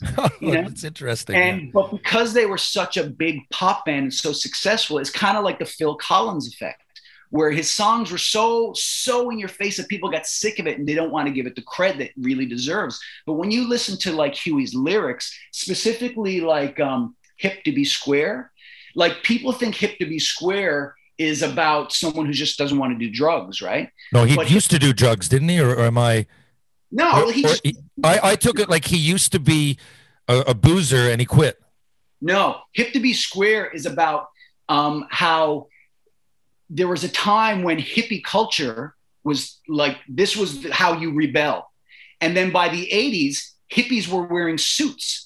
And then you would listen to a truck commercial, and there was an old fucking Muddy Water song because all these hippies who knew music were now the suits. And they're instead of worrying about what kind of weed they're smoking or what concert they're going to, they're trying to figure out what's the best kitchen I can get, right? So that's I know that. But Huey hates that people don't get it because he's actually an intellectual guy. And because it opens, I used to be a renegade. So I thought but it's not introspective. He's just saying, like a lot of people, in this culture, I used to be, but he's saying it's hip to... Hip to Be Square is about how the hippies bought in. They I love fucking sold out. I had no idea, Matt. And I consider myself somewhat of a music nut. And I know most Huey Lewis lyrics. I think I could sing that. It's one of those songs I could sing start to finish. Yeah. And I'm not really absorbing it, but I will from here on in. Listen, I don't know how long this podcast is going to be, but I have two things I think that people listening will be interested to hear, and you would as well. You tell me where you want to go, okay? One, I think we got to do something hockey-wise. Yeah. Right? But two, I can tell you a Huey Lewis story that will fucking blow your mind, and I've only ever really told it on stage a couple times. It's never been recorded. But I don't mind telling it. It's quite personal, but it's kind of funny. Okay, well, if one story being the second one, although not involved with hockey, and this involves Huey Lewis. Huey Lewis transcends music. He's a worldwide cool cat. He's like the Dos Equis guy. It helps that he had so many hits, and I love him. I'm going to pick that one. I hope that we get to hear two of them, but basically because I have the microphone. Yes, it's a hockey podcast, but in this particular case, we're going with me. Here we go. So when I first met Huey, he was just getting divorced. He was going through a divorce with his wife, his first wife. And it was interesting because, and a little bit of a throwback, but when I first met Mike Campbell, going back to the Going Coastal thing, I was 19. Campbell would have been in his late 40s, mid 40s, and he was going through a divorce. And for some reason, him and I became friends. I think it was like a father-son type thing. Fast forward to Huey Lewis, I meet him at a time he's going through a divorce. And for whatever reason, him and I connect. Now, he's got a son. I met his son. But Huey and I start to connect. This is why the interview was so good. We remain in contact. The second concert I ever saw in my life at Memorial Stadium in St. John's was Huey Lewis. My dad. Too. Hall & Oates was one week, and Huey Lewis was the next, and I can't remember which was my first. One of them, though. I was at the same one, yeah. So I went to that Huey one with my dad. My dad loved Huey Lewis. I remember being in my dad's car with the Huey Lewis sports tape. Like my dad too. My dad loves Huey Lewis. So now you're going to find out really quick where I'm going with this. Huey's going through a divorce. Okay. My parents are divorced. Yeah. I'm in Montana. I get Huey to call my dad. My dad's now going through he just gone through his second divorce. And who has all the Huey Lewis albums on tape. So I say, can you call my dad? Yes, of course. Dad talks to him. Cut to a year later, I take my dad to Niagara Falls to go to the Huey concert. We go backstage. Huey shouts out my dad from stage. It's brilliant. Oh, wow. Here's the story. Huey sends me an email. Maddie, I'm going to Newfoundland to play a show. This is maybe, I don't know, man, 6-7 years ago. going to play a show in St. John's. Do you have any family there? I said, yes, my mom and my sister would love to come out and see you play. And they go to the show, and they have these sort of backstage passes, right? Huey says, make sure you tell them to come say hello to me. They go back. My mom doesn't give a shit. My sister's like, come on. Someone comes out and says, starts saying to people, how do you know Huey? How did you get this pass? Oh, I got this at the radio station. They get to my mom and my sister. How did you get this pass? Oh, he knows my son, Matt Wells. Oh, 1 second. Huey comes out. Where's Maddie's mom? Meets my mom, meets my sister, shakes my mom's hand. He starts saying, oh, guys, this is Maddie. Remember from Much Music? This is Maddie's mom. Maddie's a big star in Canada, Big Stars Canada. My mom and my sister looking at each other like, no, he's not. He's not a fucking big star. Huey shakes my mom's hand, and he goes, oh, your skin is so soft. Now, my mom wears a wedding ring, my grandmother's wedding ring, because she's very attractive and people hit on her. Yeah. And Huey immediately goes, now I met the father. Where's the father? And she goes, well, we're not together anymore. Oh, that's right. You guys want to come have a drink with us later? My mom's like, no. My sister's like, yes, we do. Fast forward, they go to the bar, I think in the old Delta, whatever that hotel is now. Huey's there waiting. Mom and my sister walk up to the bar with Huey. They're having drinks. Wow. Huey is smitten with my mom. Okay? He tries to buy her drinks. She says, no, it's okay. I can buy my own drinks. He's okay. They're talking. So this is the two parts of the end of the story. First, I get a text message at my desk in Much Music in Toronto, working late, from my sister. I don't know what's going on. It says, oh my God, Huey's going to be our new stepdad. And I'm like, what the fuck's happening? So I get the story later, and here's what happened. Huey tries to buy mom a drink. He's like, no, I'll buy my own. Then he gets a couple drinks, and they're like, he's loosening up, and he says, hey Sharon, what do you think Maddie would do if I sent him a text now and said, I'm having a drink at the bar with your mom? And mom goes, well, I don't think Matthew would have a problem with that. And they go on, they're doing their thing. My sister's laughing. Then after another drink, he says, hey, Sharon, what do you think Maddie would do if I sent him a text and said, hey, Maddie, I'm having a drink with your mom in my hotel? And she smiles and says, I don't think he's going to have a problem with that. And my sister laughs. He has another drink and he goes, hey, Sharon, what do you think Maddie would do if I sent him a text and said, hey, Maddie, your mom's in my hotel room? And my mom goes, not going to happen. And which he loves, right? And then he says to her, we're doing a bunch of shows around Atlantic Canada. You should come to these shows. Come with us. And my mom, like she's a fucking 1950s war bride, looks at him and goes, Huey, I bet you have a woman at every port. And he laughs, and she says, I gotta go. And he says, Things said in 1920. Okay. Yeah. And then he says, she says, I gotta go. I gotta work in the morning. And he walks her to the door, and he's like, I don't want you to go. And she's like, I gotta go. And he's like, can I have a kiss? No, he says, what do you think Maddie would do if I said, hey, Maddie, I asked your mom for a kiss? She goes, I don't think he'd have a problem with that.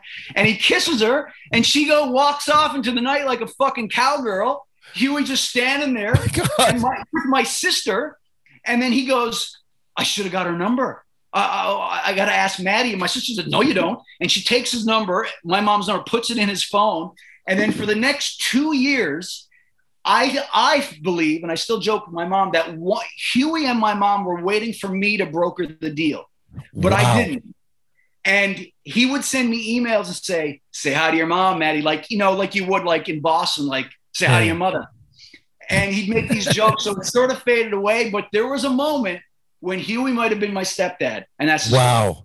That is unbelievable. Now, if you bragged about two stories and that one is pretty incredible. I didn't see anything like that's the last thing. I thought you were going to say he called you up on stage and you sang a ditty. I did not think it was going there. Give me the other one if you've got time. Oh, I got time. It's not nowhere as good as that one. You can't follow that. Still, it's in your frontal lobe. It came to the front of your head for some reason. So let's hear it. I do have a couple other quick. If you've got time, I mean, we've been going for over an hour, but yeah. I got a few questions after that. Okay. I got time. I just like, I don't know if you edit this and you don't want to lose your listeners. I don't think, I don't even worry about that. I think it's an interesting conversation. If people are going to cut it off right now before we go into this, then they can go fuck themselves. To me. I don't have to listen. Okay. So I'll tell you this quick one. So I think I might've mentioned this one to you before, but not the whole thing. So when I was like at the height of my interviewing time at Much More Music, I had formed a pretty decent relationship with Nickelback. I'd done a bunch of interviews with them. I wasn't a fan of the band, but I wasn't a hater, you know? I remember seeing you outside somewhere interview. It's in my head. I don't know why, but you were at a festival or something, weren't you? Yeah, but I did multiple interviews with them. Okay. Multiple. And they knew that they were always getting a fair interview from me. And so there was one interview that was happening for their new album. I forget the album. And I had this show called In 60 for a little while. And it was a 60-minute interview. So to get a 60-minute show, you need at least 45 minutes of talk time.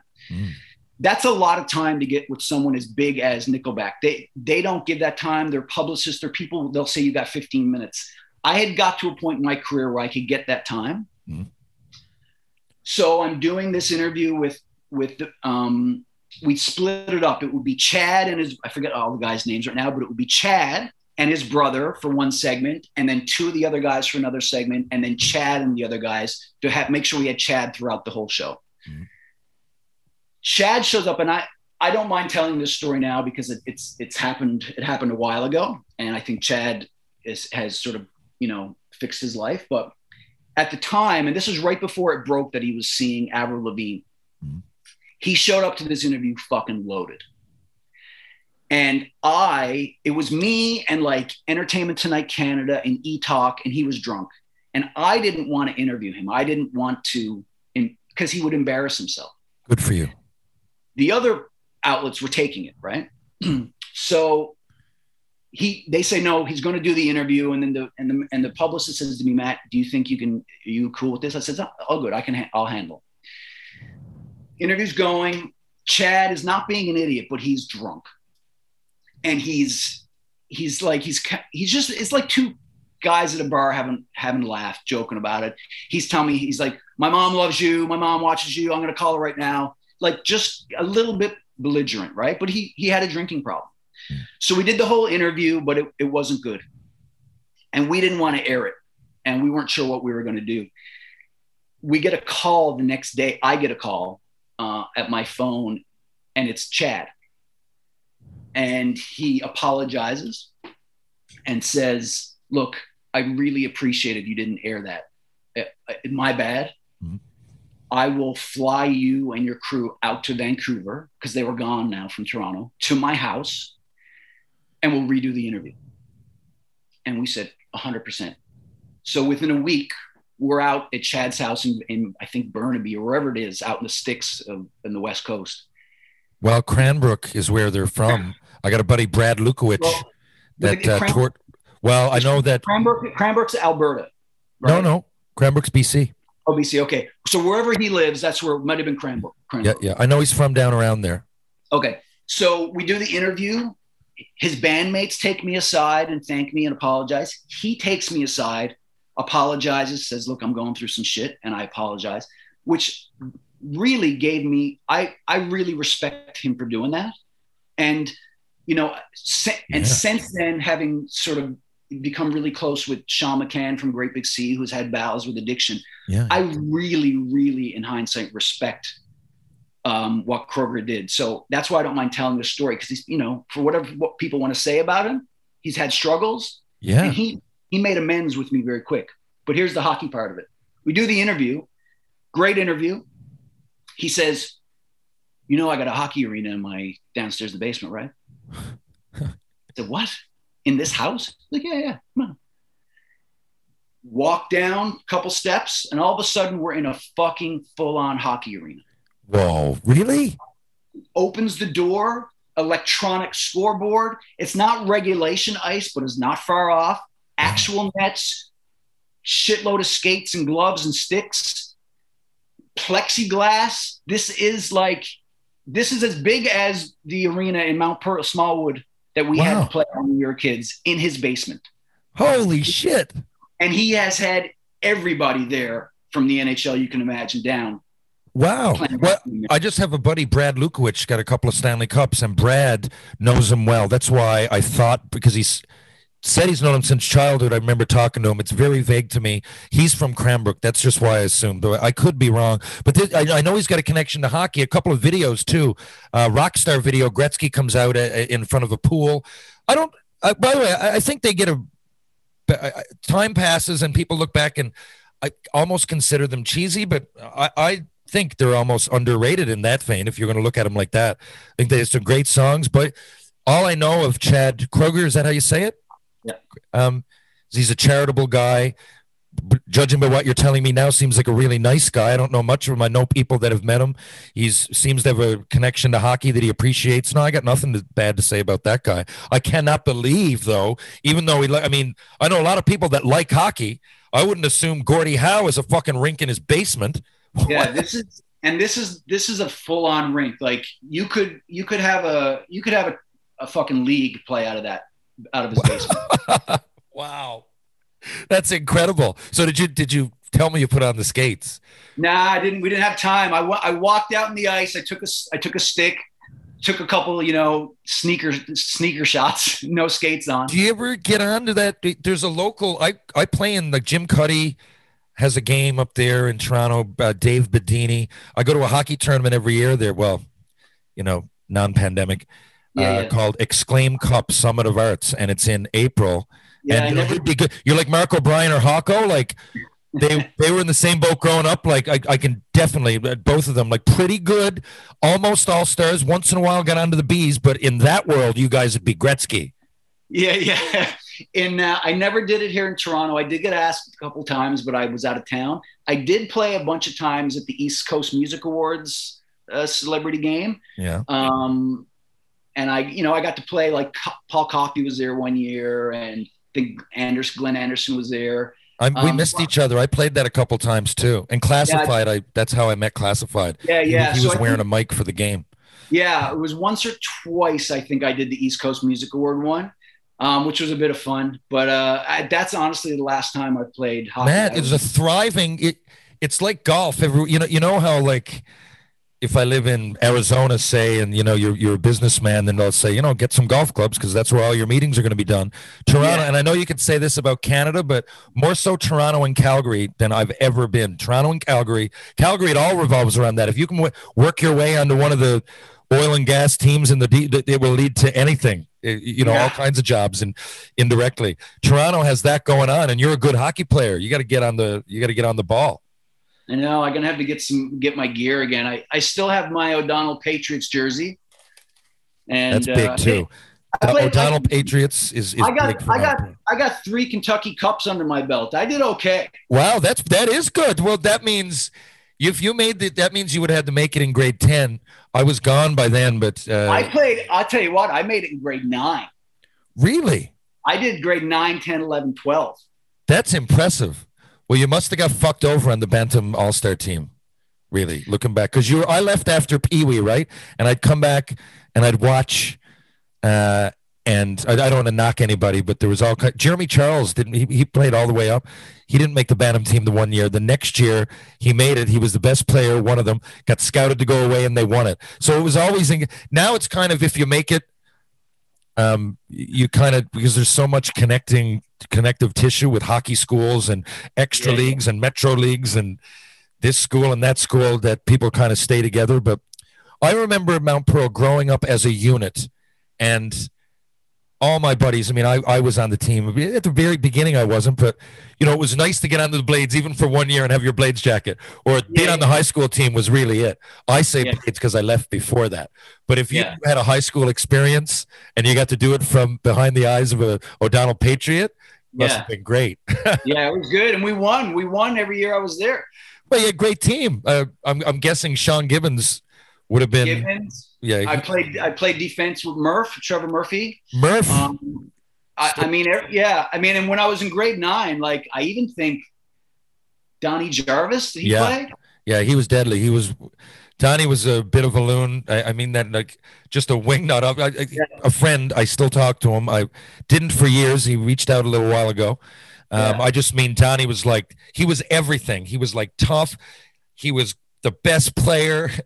You know, if there was one of those, you know, they'd schedule fights after school and like he'd like actually be one of the athletes that was in them. You're like, oh my God, Donnie's going to stand up to so-and-so. Some guy from the Ghouls said this at McDonald's. Donnie was what everybody wanted to be for a while. I did have the high school hockey experience, and I was a steady defenseman. And even though I was like smaller, I always threw a big check. I loved going into the corner. So that's why I made the team, because everyone's like, look, fucking Wells, man, he'll go right in with anyone. Well, you gave it up there. You could have, I know you as a player, you easily could have played junior. You just gave it up after that, did you? I mean, life seems to have gotten in the way. Timing seems to be seems to have benefited you well. And I think it was time to hang the skates up when it was it? Yeah, my heart was never into hockey the way it was into music. I loved playing high school, but when high school was done, I was just like, nah, I guess I'm done. It's funny, in Mount Pearl, I find where it was a lot of the things I did, you know, you just showed up and everybody went to baseball registration. Everybody went to soccer registration. Everybody went to hockey. Over the years, you know, most people dropped off, but that was basically it. And, you know, you hung around. I remember I always wanted to be creative, right? Like growing up, but I went to Mary Queen of the World. If someone even found out that I attempted acting, I would have got a punch in the face. Like that's the way, you know, but what started to happen is senior high started doing that. What's it called? Etc. Yes. And I had friends on my team like Jason Foote and some others that tried, you know, oh my God, like Foote's playing so-and-so in the play. I was like, oh God, he's going to get his ass kicked.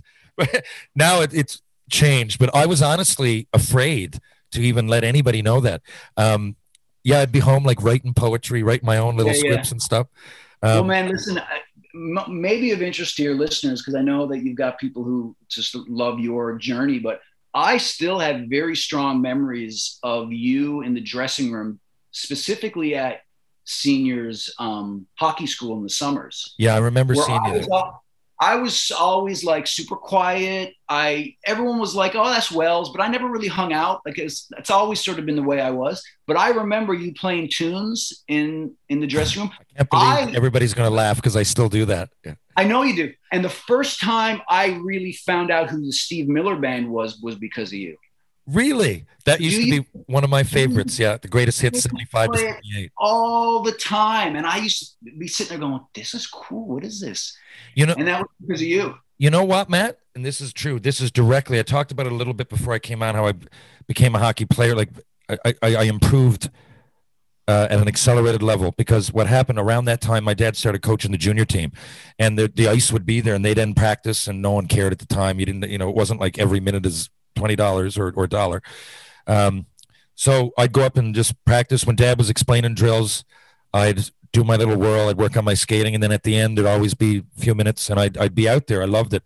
But what was happening was that I was seeing the junior players, and they were playing that music, and then Dad was playing senior a little bit at the time, and they would play it down to the. We got thousands of albums, records, right? So they would let me and Jeremy Charles DJ. We just couldn't play any of the new shit, they'd say. So we were like playing all the classics at the time. New would have been Duran Duran. But the other thing was, I'm an only child. So, and I went to St. Bon's at first. I felt like an outsider. And then I came in after going to St. Bon's, which is all boys, till grade 6, come in like with zits all over my face. I skipped a grade. So, and people at Mary Queen of the World didn't like that. I was smart-mouthed in class. And I don't mean like picking fights, but like I'd always have an answer that people go like, Jesus, Terry, you made the teacher talk for another 10 minutes. Let's just go to lunch. You know, I was one of those, and it didn't always rub people the right way, but so I felt like an outsider. So the junior hockey guys I would see, like, you know, there's a reason that guy's the captain, and Pat O'Keefe and Keith Hoyles, oh, they're arranging a team meal. Why would they do that? Right. And I noticed as I grew, I'm dumb like a fox. I was like, they would invite me to these things, and I'm like, oh, you know, it's nice to be included. So in my mind, that was the worst fear. So I can't believe that you noticed that. But as time went on, and I've talked to a therapist, but I know this to be the case, that or at least assume it is. But that was it. I often felt alienated myself, and that continued. Then all of a sudden I got comfortable here and I scored all these goals and everything. But then I left, and I'm the youngest player in Canada in a team full of guys that smoke dope and drink. And so that just kept coming back and hitting home. Like if you're in a dressing room, someone could be feeling this certain way, and don't let that happen, because that's the worst. I'd rather, break my finger than be that guy in the dressing room. Well, brother, listen, I will say, like I mentioned earlier, and I have no reason to say this, right? I'm not blowing smoke. Those early memories I have of you and your old man was that I always felt welcomed and part of that community. And it wasn't always like that, Mount Pearl. Like when I wasn't part of the minor major leagues thing, there were some of those players, the ones that you play with, they were just fucking dicks. Yeah. And they were dicks to me, but that was fine because that wasn't my world. But you never were, and you were the best player. And that is part of the reason that you went on your journey, because you were a leader. You weren't just skilled, but you were nice. And you could be a leader, and you could make everyone feel like part of the team. And that's how I felt. And I still remember that about you. Well, I do appreciate that. And that it's always been something. More so than like wanting to do it, it's a fear or an empathy for what it feels like not to be included. And honestly, and I do appreciate that. But like you said, timing is everything. If someone was just to look at a piece of paper and say, oh, timing didn't serve me well because I underachieved in actual games played in the NHL. But I look at it, I know my life. Timing, like a couple of times I could have started hanging around with this crowd, and the crowds I hung around with like early on ended up being like good leaders, Then I went to Quesnel, like I said, I'm 14 playing junior. Knowing what I know now, just the guests I've had on this program in the last little bit, I could have gotten into coke. I could have gotten into anything. They didn't let that happen. Right. So wherever I went, I always got right from 8 or 9, got nudged right back on course. So it was a result of osmosis from what was going on around me. But I appreciate you noticing that. Before we go, I got to know, because Crown and Anchor, I haven't mentioned it enough. So it's a movie that you created. I assume I assumed that you co-wrote that, but you did, right? Like it was your baby? Yeah, I wrote the original script, and then Mike Rowe's younger brother did a rewrite, but all the characters and the story was something that I created. And it truly is a lot of it based on my actual family life in St. John's. Okay. So really, like I resonated with this so much, like, I don't know if that's the right word, but I know people like, I don't want to give it away. Put it this way though.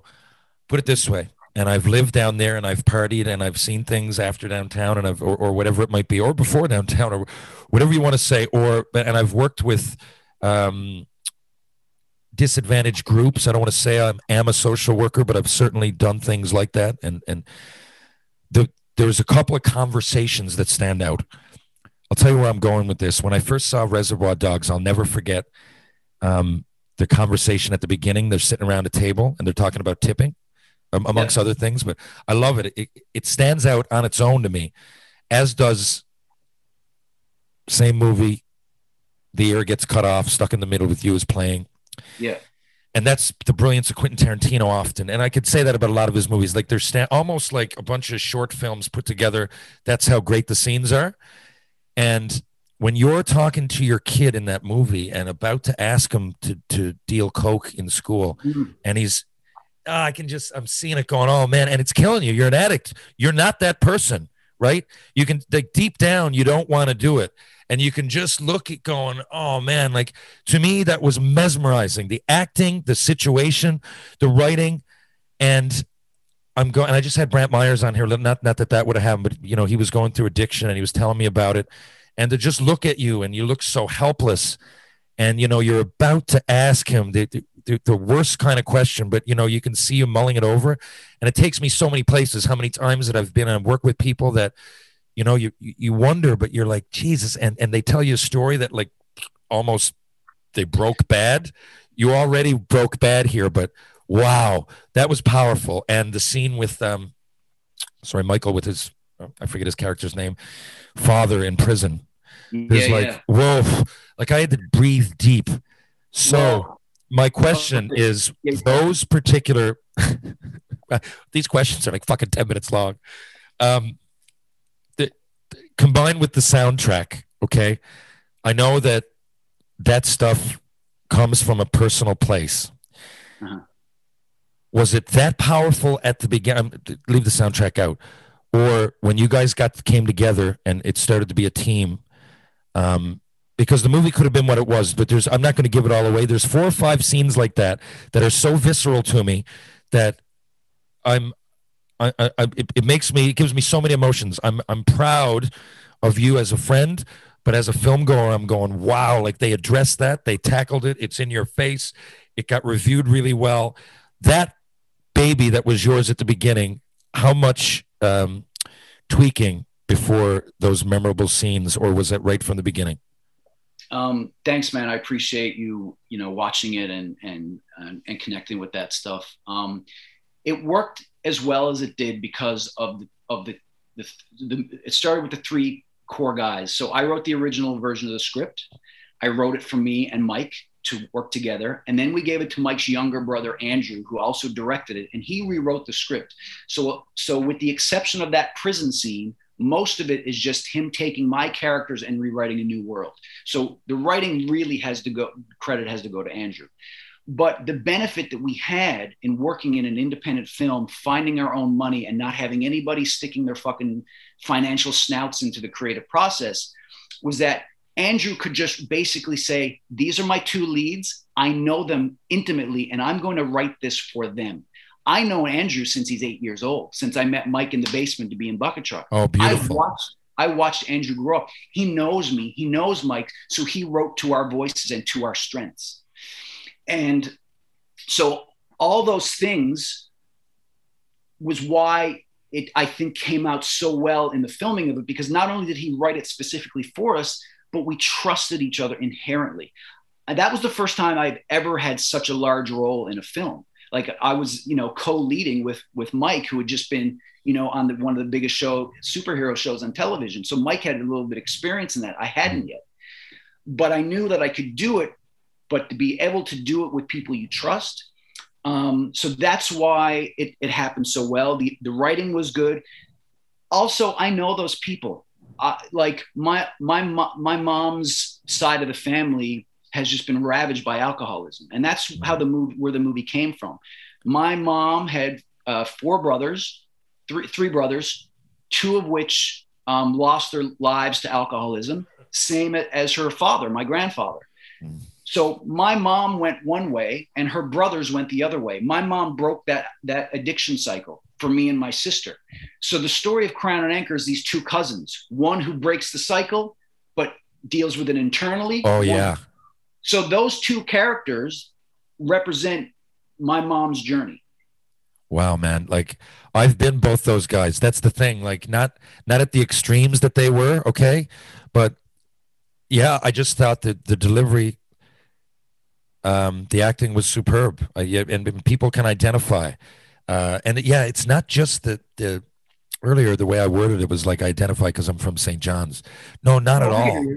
But the scenery and the culture, I connect with that right away. But it's that everybody, and with the mental health issues that really come to the forefront lately, and people say that we got a ways to go. I think we've come leaps and bounds, though. Like I just said to you, I internalize things. I mean, everybody can.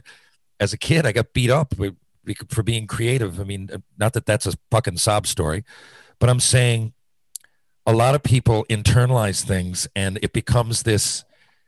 It often leads to addiction, say. We couldn't even talk about that. We couldn't talk about mental health issues leading to addiction, let alone one or the other openly, unless you went to an AA meeting 10 years ago. But now more and more people talk openly. More people are getting sober. More people are becoming vegans. More people are, not that that matters, but more people are making these personal changes. It's like in 1980, if you were into working out and you saw an Olivia Newton-John video and it took the world by storm, and Gold's Gym. But now I find it's this personal well-being.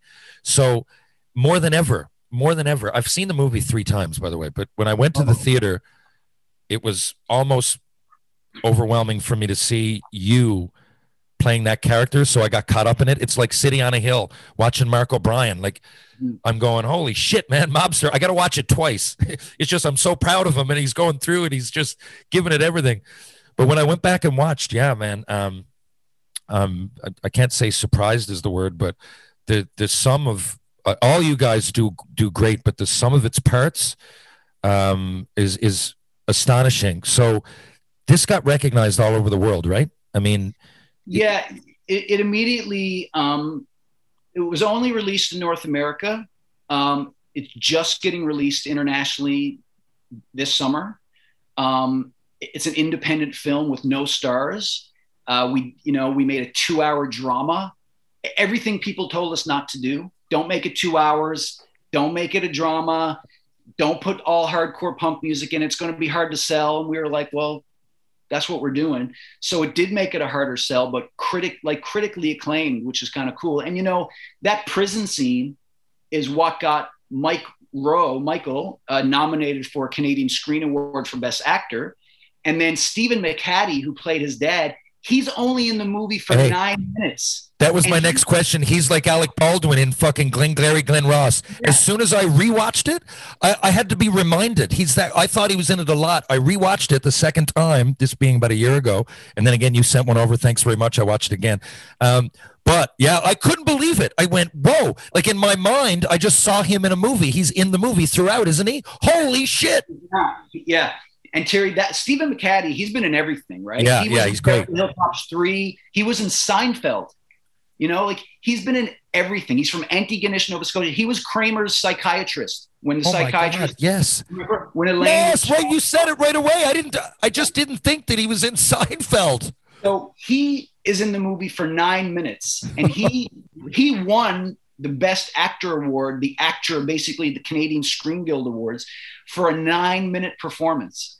He flew in and out the same day to St. John's, and he just nailed it. I remember looking at it and almost dissecting his lines. You can think I'm making this up. I'm not. But, sometimes you get, these self-auditions, whatever. You got to go to an audition. In the last couple of years, they've been these self-tapes. I do one a week usually. So I actually, and often I'm like, how am I going to deliver this scene? And there's this way to do it. There's that way to do it. Right now, I got to play a guy, and I don't know whether to give him a Newfoundland accent or not. And I looked at that and I'm like, I just thought about his dialogue, which is brilliant, but he could have done it so many different ways. And it's almost eerie. Like I look at it and he almost makes you nauseous. You're like, holy shit, man. It's so powerful. Yeah. Congrats to you guys for pulling that off. That was an amazing thing. So when you saw that come to its fruition, you must have been pumped. The way movies go, you never know, man. You could have had you got the right instinct all the way along, but the lighting or something, or the continuity or something fucked up. But this one, there's lots of little happy accidents. Knowing it so intimately, like a day that the camera broke, the day we couldn't afford to get a new Steadicam, like little shit like that where we wanted things to be different, but it was just the urgency and the independent spirit, and basically the same thing that powered Bucket Truck, and then. The people that we cast all worked well in that situation, whether it was McHattie or Natalie Brown, who played my wife in it. She was great. Yeah, she's great. Every single person was not about ego. It was just about this great script that Andrew had written, and they all connected with it. And it just was like a perfect storm. And one of the things I'm most proud of my life, like I've made a bunch of, like, acted in a bunch of movies since, and I hope to make more movies as a filmmaker. But that will always be the thing, to be quite honest with you, that helped me find myself again. Because when I left Much Music, and you can relate with this, I'm sure, I didn't know who I was anymore. Without Matt from Much Music, I lost my identity. I didn't know what the fuck I was going to do. And it wasn't until 2 years later when I made that movie that I feel like, oh, I don't got to be Matt from Much Music anymore, which I'm sure you can relate with. I completely. That's why my book is probably the most therapeutic thing I've done accidentally ever. Because so many people would ask, what happened, or so many questions that dwelled on like who they thought I was in a box, and just the story was one thing. Here, you can read the story now, judge for yourself, but this is what happened. This is not what you're going to read in the paper. But the other thing was, like, people were seeing that I could actually write. So I was like, I felt like my identity really was coming out, because now I've always been a writer. Remember growing up, there was this thing on the go called the enrichment program. Yeah. And 1 day a week. That's it. So 1 day a week from grade 6 to 9, I didn't go to school. I went out, and it was for creative writing. I sucked at everything, and I didn't want to go. I remember saying it. If I go out, they're going to know, and I'm going to get beat up. I remember saying it. I do. But anyway, we would go out and we'd take like astronomy and physics. And I was lost. I was interested, but I was lost. But we were like learning Shakespeare and stuff in grade 6 and 7, and working on poems and how to put graphic images together with words. So I was always really into it, and I was proud of it. And I felt like hockey kind of bottled that up. I didn't know how successful I would be. I was just like, now at least they can see that I wrote this. It wasn't a ghostwriter. So it was therapeutic. The reward really wasn't monetary, or in a way, I guess, a bucket list. I have a book, but it was like people were finally seeing me. This is me, right? What's interesting about it, and I think it shows you again how we have a little bit of a parallel journey. A hockey player, a guy in a metal band, there's an assumption about who you are. Yeah. You're a man. But to show any sort of vulnerability is what we really should strive to do in life if we want to be better human beings. Not to say that someone doesn't show vulnerability, is not a good person, but to be able to say, look, I can empathize with you. I don't care who you love. I don't care what you identify as. Like that vulnerability, when you're known as a hockey player or the singer of a metal band touring with Slayer, that is when I really started to go, oh, I can sort of be who I am, be a better dad, be a better husband, be a better person. And you do feel bottled into it because there's these preconceived notions of who you should be. You know what? That couldn't be said any better. I really identify. I didn't really ever, I don't think, approach it or think about it like that. But that's right, and there's something to showing that vulnerability for sure on many levels. Wow. I kept you a long time. Do you mind going through the speed round here before we go? No, let's do it, man. Okay. Hopefully there's still people listening. Yes. Well, like I said, it's my creation. Your creation was Bucket Truck and a lot of other things. My creation is this podcast. So we're going to do it my way. Are you going to tell all your listeners that we're making a TV show together too? Well, we might be. We might be. I didn't want to get there. I mean, I hope you don't think. I know that we've talked about it for those people out there. It's not why I had you on, and I didn't want you to think that or anybody else to think it. But, we're working on something, yes. Next podcast, part 2, we'll talk about it. Part 2, there you go. Hopefully, if part 2 comes, then we've done a successful job. Put it that way. Yes. You know what? I was going to go into the speed round. I'll tell you, this is what you're going to help me on after. Okay. I'm doing a thing with Donnie Dumphy. We're going to do a cooking show with Leon called Cooked, Baked, and Fried, okay? Yeah. So there's going to be a level of, I don't want to give away everything because there are parts that are really going to work, I think, and could be stolen, so I don't want to do that. But there's lots of cooking shows out there.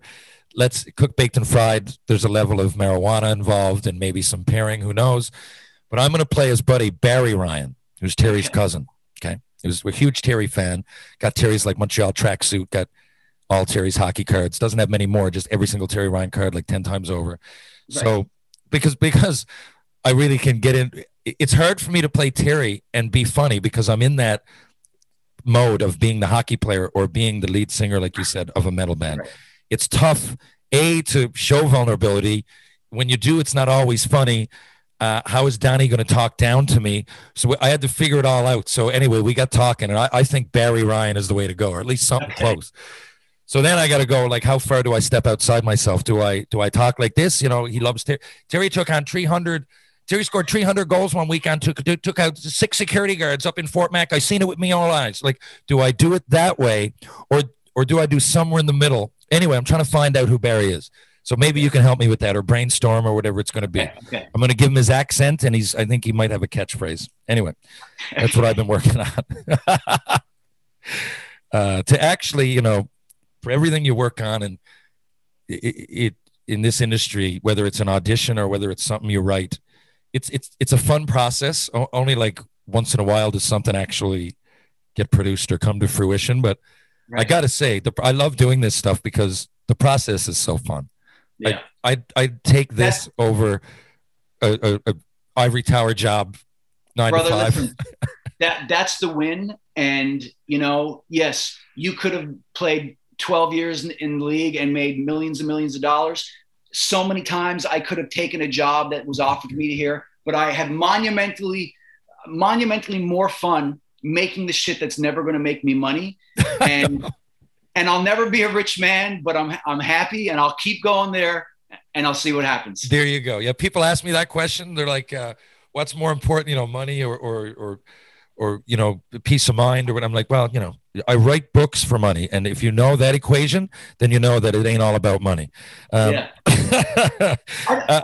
don't need money. I just need enough. I just need enough to get by. Yeah. I like to have a little bit more so I can travel, a few extravagances, not in the way of, I like to get, upgrade my mountain bike, make sure my daughter is in all the, whatever she wants to be involved in, and be able to pay my bills. That's what I want. And that's the truth. Chrissy or Janet on Three's Company? Who would you like to ask out? Which one? Janet. Interesting. Have you ever, you're in a tunnel. Okay. So you're an action movie star. I guess you're in that, you're in that situation though, that one would often find themselves in nobody else ever would. You're in a tunnel. At one end is Darth Vader. At the other end is Hannibal Lecter. You could swim down and out the side of the mountain, but Jaws is swimming around, right? So you got Hannibal Lecter at one side, Darth Vader at the other. Jaws is swimming in the water. So your 3 ways that you could get out are all hindered by some sort of movie villain or creature. All you have on you is a hammer, a ham sandwich, and a copy of Macbeth. Which way do you go and why? Well, either way, I'm going to die. So I'm going to go. I'm going to go to Hannibal Lecter because at the very least, I'm going to have a good chat before I go. Okay, beautiful answer. I don't know. I was thinking about it. I don't know what, and I didn't add those features for any reason. I don't know what I'd do. I think I'd go to Darth Vader and give him, or maybe read him some Macbeth, and just, if I remember, I don't want to get too scholastic here, but isn't it about the power and ambition can come back and bite you? And hopefully Darth Vader, because I know he's got some empathy and compassion, doesn't he? We see it in Star Wars 1 and 6. But only for his kid. I think you're fucked if you go Darth Vader. Maybe. I think Hannibal Lecter, I'll eat the ham sandwich. The hammer doesn't get used. We'll talk about Macbeth and he'll eat my brains. And then that's it. Wow. Good. Okay. At least that way you get a ham sandwich. Yeah. Casey Kasem or Ryan Seacrest? Oh, Casey Kasem. Give me a break. So who would you rather narrate your biopic? Would it be David Attenborough, Morgan Freeman, or Casey Kasem? Oh, God. Well, Morgan Freeman's going to be narrating everybody's. So I think I'll take Casey Kasem. And then maybe every now and then he can crack into the Shaggy voice. Yeah, and you could do it posthumously now. That's what I meant. I mean, because David Attenborough and Morgan Freeman, of course, are still alive. But I think I'd go the same route. You know what? He's on my brain because I like just venturing through YouTube as a lot of it, not in the regular routes that a lot of people take. I'll type in something from the past and then try to connect it here. Anyway, I got to the American Top 40 in the 80s and I listened to a bunch. And he's just got that voice. Like rarely do you listen to a music show, and especially one on the radio, although of course he was on TV, and look forward to the space in between songs. Yeah, it's a generational thing. I mean, you and I are the same age, so we grew up listening to Casey Kasem every weekend and probably putting a blank tape in your machine and taping the whole thing. Yeah, taping the whole thing. So that just reminds us of our youth and reminds us of better days. So that's why we want Casey Kasem. Maybe so. It reminds me of hanging out behind Sprung Greenhouse having my first beer. Okay, if you had to convince Tweety Bird that Sylvester won't eat him if he catches him, right? Or no, sorry. You have to convince Tweety Bird that if Sylvester catches him, he won't eat him. Your life depends on it. You only have one sentence. What do you say? He's just a cat. How bad can it be? Great answer on the spot. That took me, I came up with a few things, took me minutes. And I said, you know what? Am I going to ask him that? Because that's a tough one. There's going to be a lot of dead air. No, it's only a cat. How bad can it be, Tweety? It's a little cat.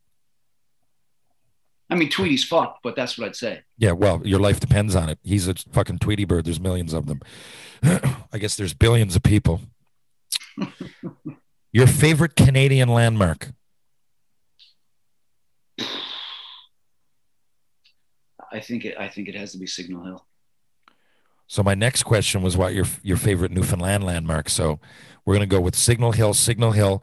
Your third question is, what's your favorite Mount Pearl landmark? Oh.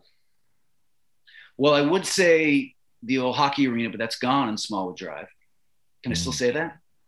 You can, yeah. We're going to say that that's so legendary. Yeah, that has to be. I mean, you know, my name was on a plaque upstairs for most improved player one year, and I'd go in and get a thing of chips, and I'd always go over and look at my name. Like, now they're all in a storage closet up to the glacier, but that's still there. I should try to fish out. All those are still there, by the way.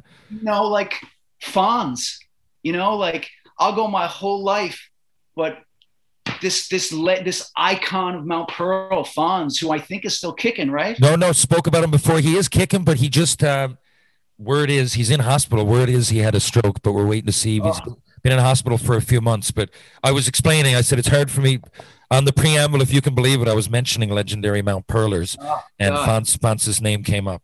Yeah, there's just something about that old hockey arena, man. Like I saw you guys play that Russian team there that didn't have any gear. And we had to give them our gear. Do you remember that? Yeah, but I was gone away, but I came back. I watched it. It was the Bantam team my first year in Quesnel. Yeah, Gibbons scored in overtime, I believe. But the place was packed. But that was the thing. That place. The Glacier, I've played senior since up there, and I've gone even to watch the junior finals. The acoustics, but this is the way it goes. But, like, you know, you could argue this from Memorial Stadium to Mile 1. We're in a new time, and that's the way it is. But the Glacier doesn't have the same. Yeah. It's just the acoustics suck, and then it never seems packed. But the interest isn't there like it used to be anyway, because there's so many other things to do, most of them online. But back in the day, I use that term too much, but this is true for people listening picture. Like on a Friday or Saturday night, if there's a senior or junior hockey game, there'd be a lineup, like scalpers and everything. And even this was Bantam. Matt's talking about Bantam. A Russian team came to play. It was packed. And back then, remember, you could see there was a line where the smoke started, you know, the smoke filled the upper part of the rink, and there was just almost a line going straight across, and the play would go down one end and the smoke would, everybody be smoking in the stands. It would move a little bit. They'd be going around selling 50-50s, hot dogs in the crowd with your dart. It was classic 80s, but it was unhealthy. But it was Mount Pearl. If there was anything on the go, there was that sense of community. But there was something special about that place too, because Mount Pearl is just a small city, and hockey was so big there, and everybody went, and all these big events happened, and it was a game. There was a fight in the parking lot after. Yeah. If there wasn't a game, you were drinking up behind Sprung or on the side, whatever it was. There was always something happening there. I wish it wasn't gone, but I've gone home with my kids and drove past there to show them. And, you know, of course, they don't give a shit, but I'm like just I think there should be a monument. I really do. Yeah, I agree. That's my favorite Mount Pearl. I nearly got on town council last time. It was 6 get in, and I was 7th. I'm going to try again. And I swear to you, if I get in, not that this is no one listening to this is going to vote me in, but if I get in, I'm going to do something. Not like resurrect a new arena or something like that. Right. There's reasons that it's, you know, but whether it's a monument but you know, you could have just a regular like plaque, or you could have a Zamboni with a Fonz. You could have some sort of statue, right? I endorse a brass Zamboni statue with Fonz driving it. I would donate to that. Me 100%, and I don't think you get anybody to say no. No. So who knows? If I get in September, it might happen. Put these Henrys in order: Henry Winkler, Henry Cavill, Henry Fonda, Henry Hill, and Henry. Henry Hill's the guy from Goodfellas. I don't know if you knew that, the gangster. Yeah, Fonda. And Henry the chocolate bar. Yeah, Fonda, Winkler, Hill, Cavill, chocolate bar. That's first of all, good memory. We're also practicing your association skills. Fonda, number 1. There you go. Because Fonda is great actor. A lot of people, I think, would have seen his movies and not realized it was Henry Fonda. I threw him in there. I always wouldn't, but I figured you would. 12 Angry Men. I went back and rewatched, and I forgot that he was even in it. Yeah, he's part of that classic Hollywood story, of the movies he's been in. And that it's wild. A lot of those old movies, because they're different time and circumstances and that old Hollywood system, like he sort of represents that. He never made it to like the McQueen or Paul Newman sort of level, but he was always top 10, right? That's exactly where I was going. I love that you picked up where I left off, because that's exactly where I was going. When you go back, like 12 Angry Men, say, which, by the way, I love watching them because it's almost like watching a play. It goes, some scenes are in a room for like 20 minutes and then they move on to the next room and you realize, it's just the way film was. That's why I believe Citizen Kane is rated number 1, because I think it changed a lot of those conventions. I could be wrong on that. But yes, 12 Angry Men, which brings me to talking about it looks like a play, theater. Don't you do some theater as well? You have?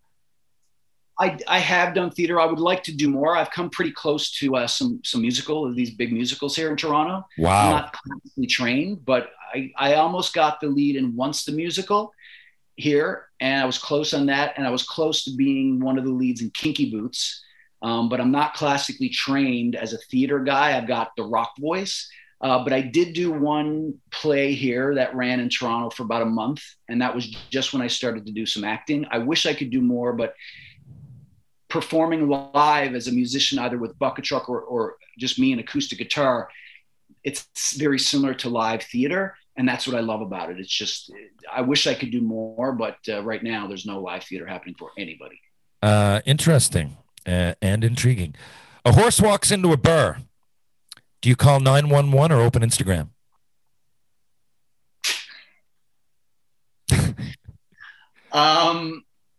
I think I just stand back and make sure no one gets hurt. I'm not going to call snapping. But I'm not going to be the fucking guy that puts it on Instagram. I'm just going to be like, okay, don't get hurt, but let's just see how this plays out. Okay. I want to experience this.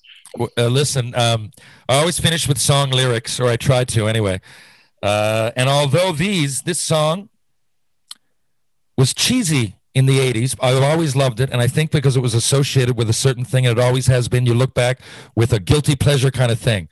But I've loved this song. I looked for lyrics, Maddie, that could possibly match what you've done or our relationship or something in those heavy songs, but a lot of the time, and in your second interview, we will get into it, because I love the lyrics of Bucket Truck, but I can't hear them. I got to Google it. I got to slow it down. It was my first criticism of Green Day. I didn't realize what Basket Case was about till like 4 years later. But anyway, I'll give you these lyrics. Rising up straight to the top. Had the guts, got the glory, went the distance. Now I'm not going to stop. Just a man and his will to survive. I say it, and it's, of course, the iconic Eye of the Tiger, which is associated with Rocky movies, of course, for anybody remotely close to my age. But, timing has been great to you, but really it didn't seem like you were going to be stopped from the first time that you answered the call way back when. That was almost the key that opened up the rest of your life. And you certainly never stopped. You keep writing, you keep producing, you keep following your heart, and it seems to be working for you. You seem to be going in the right direction. I feel a lot of parallels with you, and I've known you for a long time. So I certainly hope that everything works out. When this all ends, this pandemic, I know you're back and forth. I'd love to see you soon, and hopefully what we're working on gets picked up. If it does, great. If not, though, Maddie, I know that we'll be friends, and I'll see you again soon. Right on, man. Thanks for having me, brother, and don't give up. Thank you. I appreciate it, and we'll talk soon. We'll see you soon. Have a great weekend up there in TO, my buddy. All right, man. There you have it. Matt Wells, interesting cat. And I know this is advertised as a hockey podcast, but I don't think any of you guys really mind a great, interesting conversation with an intriguing, accomplished guy. Wow. And like I said, I've known Matt my whole life, but it's hard to keep track. He does so many different things, and he's always got something new in the oven. Always. Really creative guy, inspiring guy. check out the movie I was talking about, Crown and Anchor. If there was one thing I'd recommend, check out Crown and Anchor first. It only came out a couple of years ago. I believe it would have gained more momentum given if the pandemic didn't happen. I mean, you could say that about anything. I just mean like it came out in 2018, right? So it was just kind of picking up steam. I went to see it here. I was blown away. Look on Rotten Tomatoes. It only has 12 or 13 reviews, but all good. It's 100%, right? Great reviews all over. Anybody that watched it. And I'm telling you, the performances will blow you away. Very, very, very, very intriguing movie. And then, go from there. And if after that, I'd check out Bucket Truck. Just Google and Process of Elimination. Listen to 10 songs. He's not kidding. They're loud, they're proud, but they're very intellectual, and they're well-written songs and with a purpose. And that's usually, to me, really a sign of a good band. Yeah, I mean, you want to be able to play good music, but I mean, they do. Their style is thrash, like hard. Although they do evolve. I just mean, as a rule, they're a little bit hard, but just creative and relevant. That's how I would always relevant. So thanks a lot, Matt, and stay tuned. Hopefully what we're working on works out. Penny Posh, Women's Wear Reimagined. Check it out if you're interested. The hoodies are unbelievable, and we've sold a few in the last couple weeks. Thanks a lot for that. If you need any information, you can go to pennyposh.com. But the hoodies, I think, around for $129, but you get a hoodie, and I'll throw in a signed 8x10 for $69. If you want a book thrown in, $99. There you go. Wedgwood Cafe, check them out. TJ's Pub downtown. Come see. We got comedy night coming. The weather's starting to get nice, so we've opened up the deck, and makes all the difference. We got a great little pub anyway, but when the deck opens up, there's such variety, and it's just such a nice break after such a long winter, weather-wise and pandemic-wise. Those of you who follow ball hockey, one of the best ball hockey players in the history of the sport, and I'm not exaggerating there, and my line mate, Jeremy Bishop, has started he started a ball hockey league in Corner Brook, I believe, or maybe he's doing it in Corner Brook and Grand Falls. I'm just getting details, but he's got a step above, and that's his ball hockey setup. He sells some gloves. Check it out on Facebook. Bish is a great guy and is a great ambassador for ball hockey for a lot of reasons. I'll get into that another time, but check out A Step Above ballhockey@gmail.com is the email. If you're interested in any, he sells gloves and pads and sticks and all that sort of thing. And if you're from the Rock and looking to join, and you're from Central to Western Newfoundland, give him a call or look him up. A Step Above on Facebook, and then A Step Above ballhockey@gmail.com. I got to go pick up my daughter, so I'm not going to answer any of your questions this week. I'm sorry. I just don't have the time. But I wish everybody a happy and prosperous weekend. And if you're like me, the days are getting longer. The weather's getting a little bit nicer. The temperatures are getting nicer. Today I tuned up my mountain bike. I'm pretty pumped about that.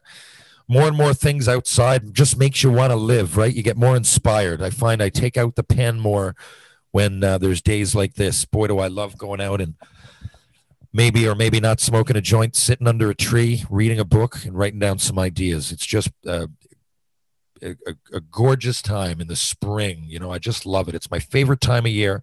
There are other times I enjoy in Newfoundland. September, October can be just picturesque, but I love the spring for those reasons. If you're creative, we talk a lot about mental health issues out here in addiction. I'm telling you, if you're creative and you got somewhere to focus that time on, it'll help, whether it's doing puzzles or drawing or writing or listening to music, but creating music. If you're into it, I never played guitar before. I'm 55 years old. Who gives a shit? Grab one, learn it. Why not? Or just the bongos. If I can, I'm saying this because I get a lot of emails and a lot of texts and a lot of DMs about, people connecting when I had Brant Myers on or Ryan Vandenbush or some of my stories, with struggles and adversity, whether that's just mental conflict or whether that's, addiction or a situation, you just lost your job, you just got divorced.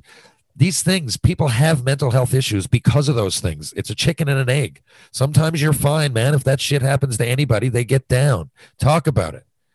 More so, go find something. I shouldn't say more so. I mean, talk about it. We know that. But not a lot of people talk about the creative element. Go find something that you love doing. And I'm telling you, it will make all the difference. Be creative. Like Matt Wells. It's always helped me. You might not be the best at a certain thing, but it's not for anybody else. It's for you. Right? It's for you. And we're all creative. We're human. It's what separates us from the animals. Okay, everybody, I'm out of here. Thank you very much for listening once again to episode 49. I can't believe we're almost at 50, knock on wood. And we'll see you next week. Thanks again. Catch you on the rebound.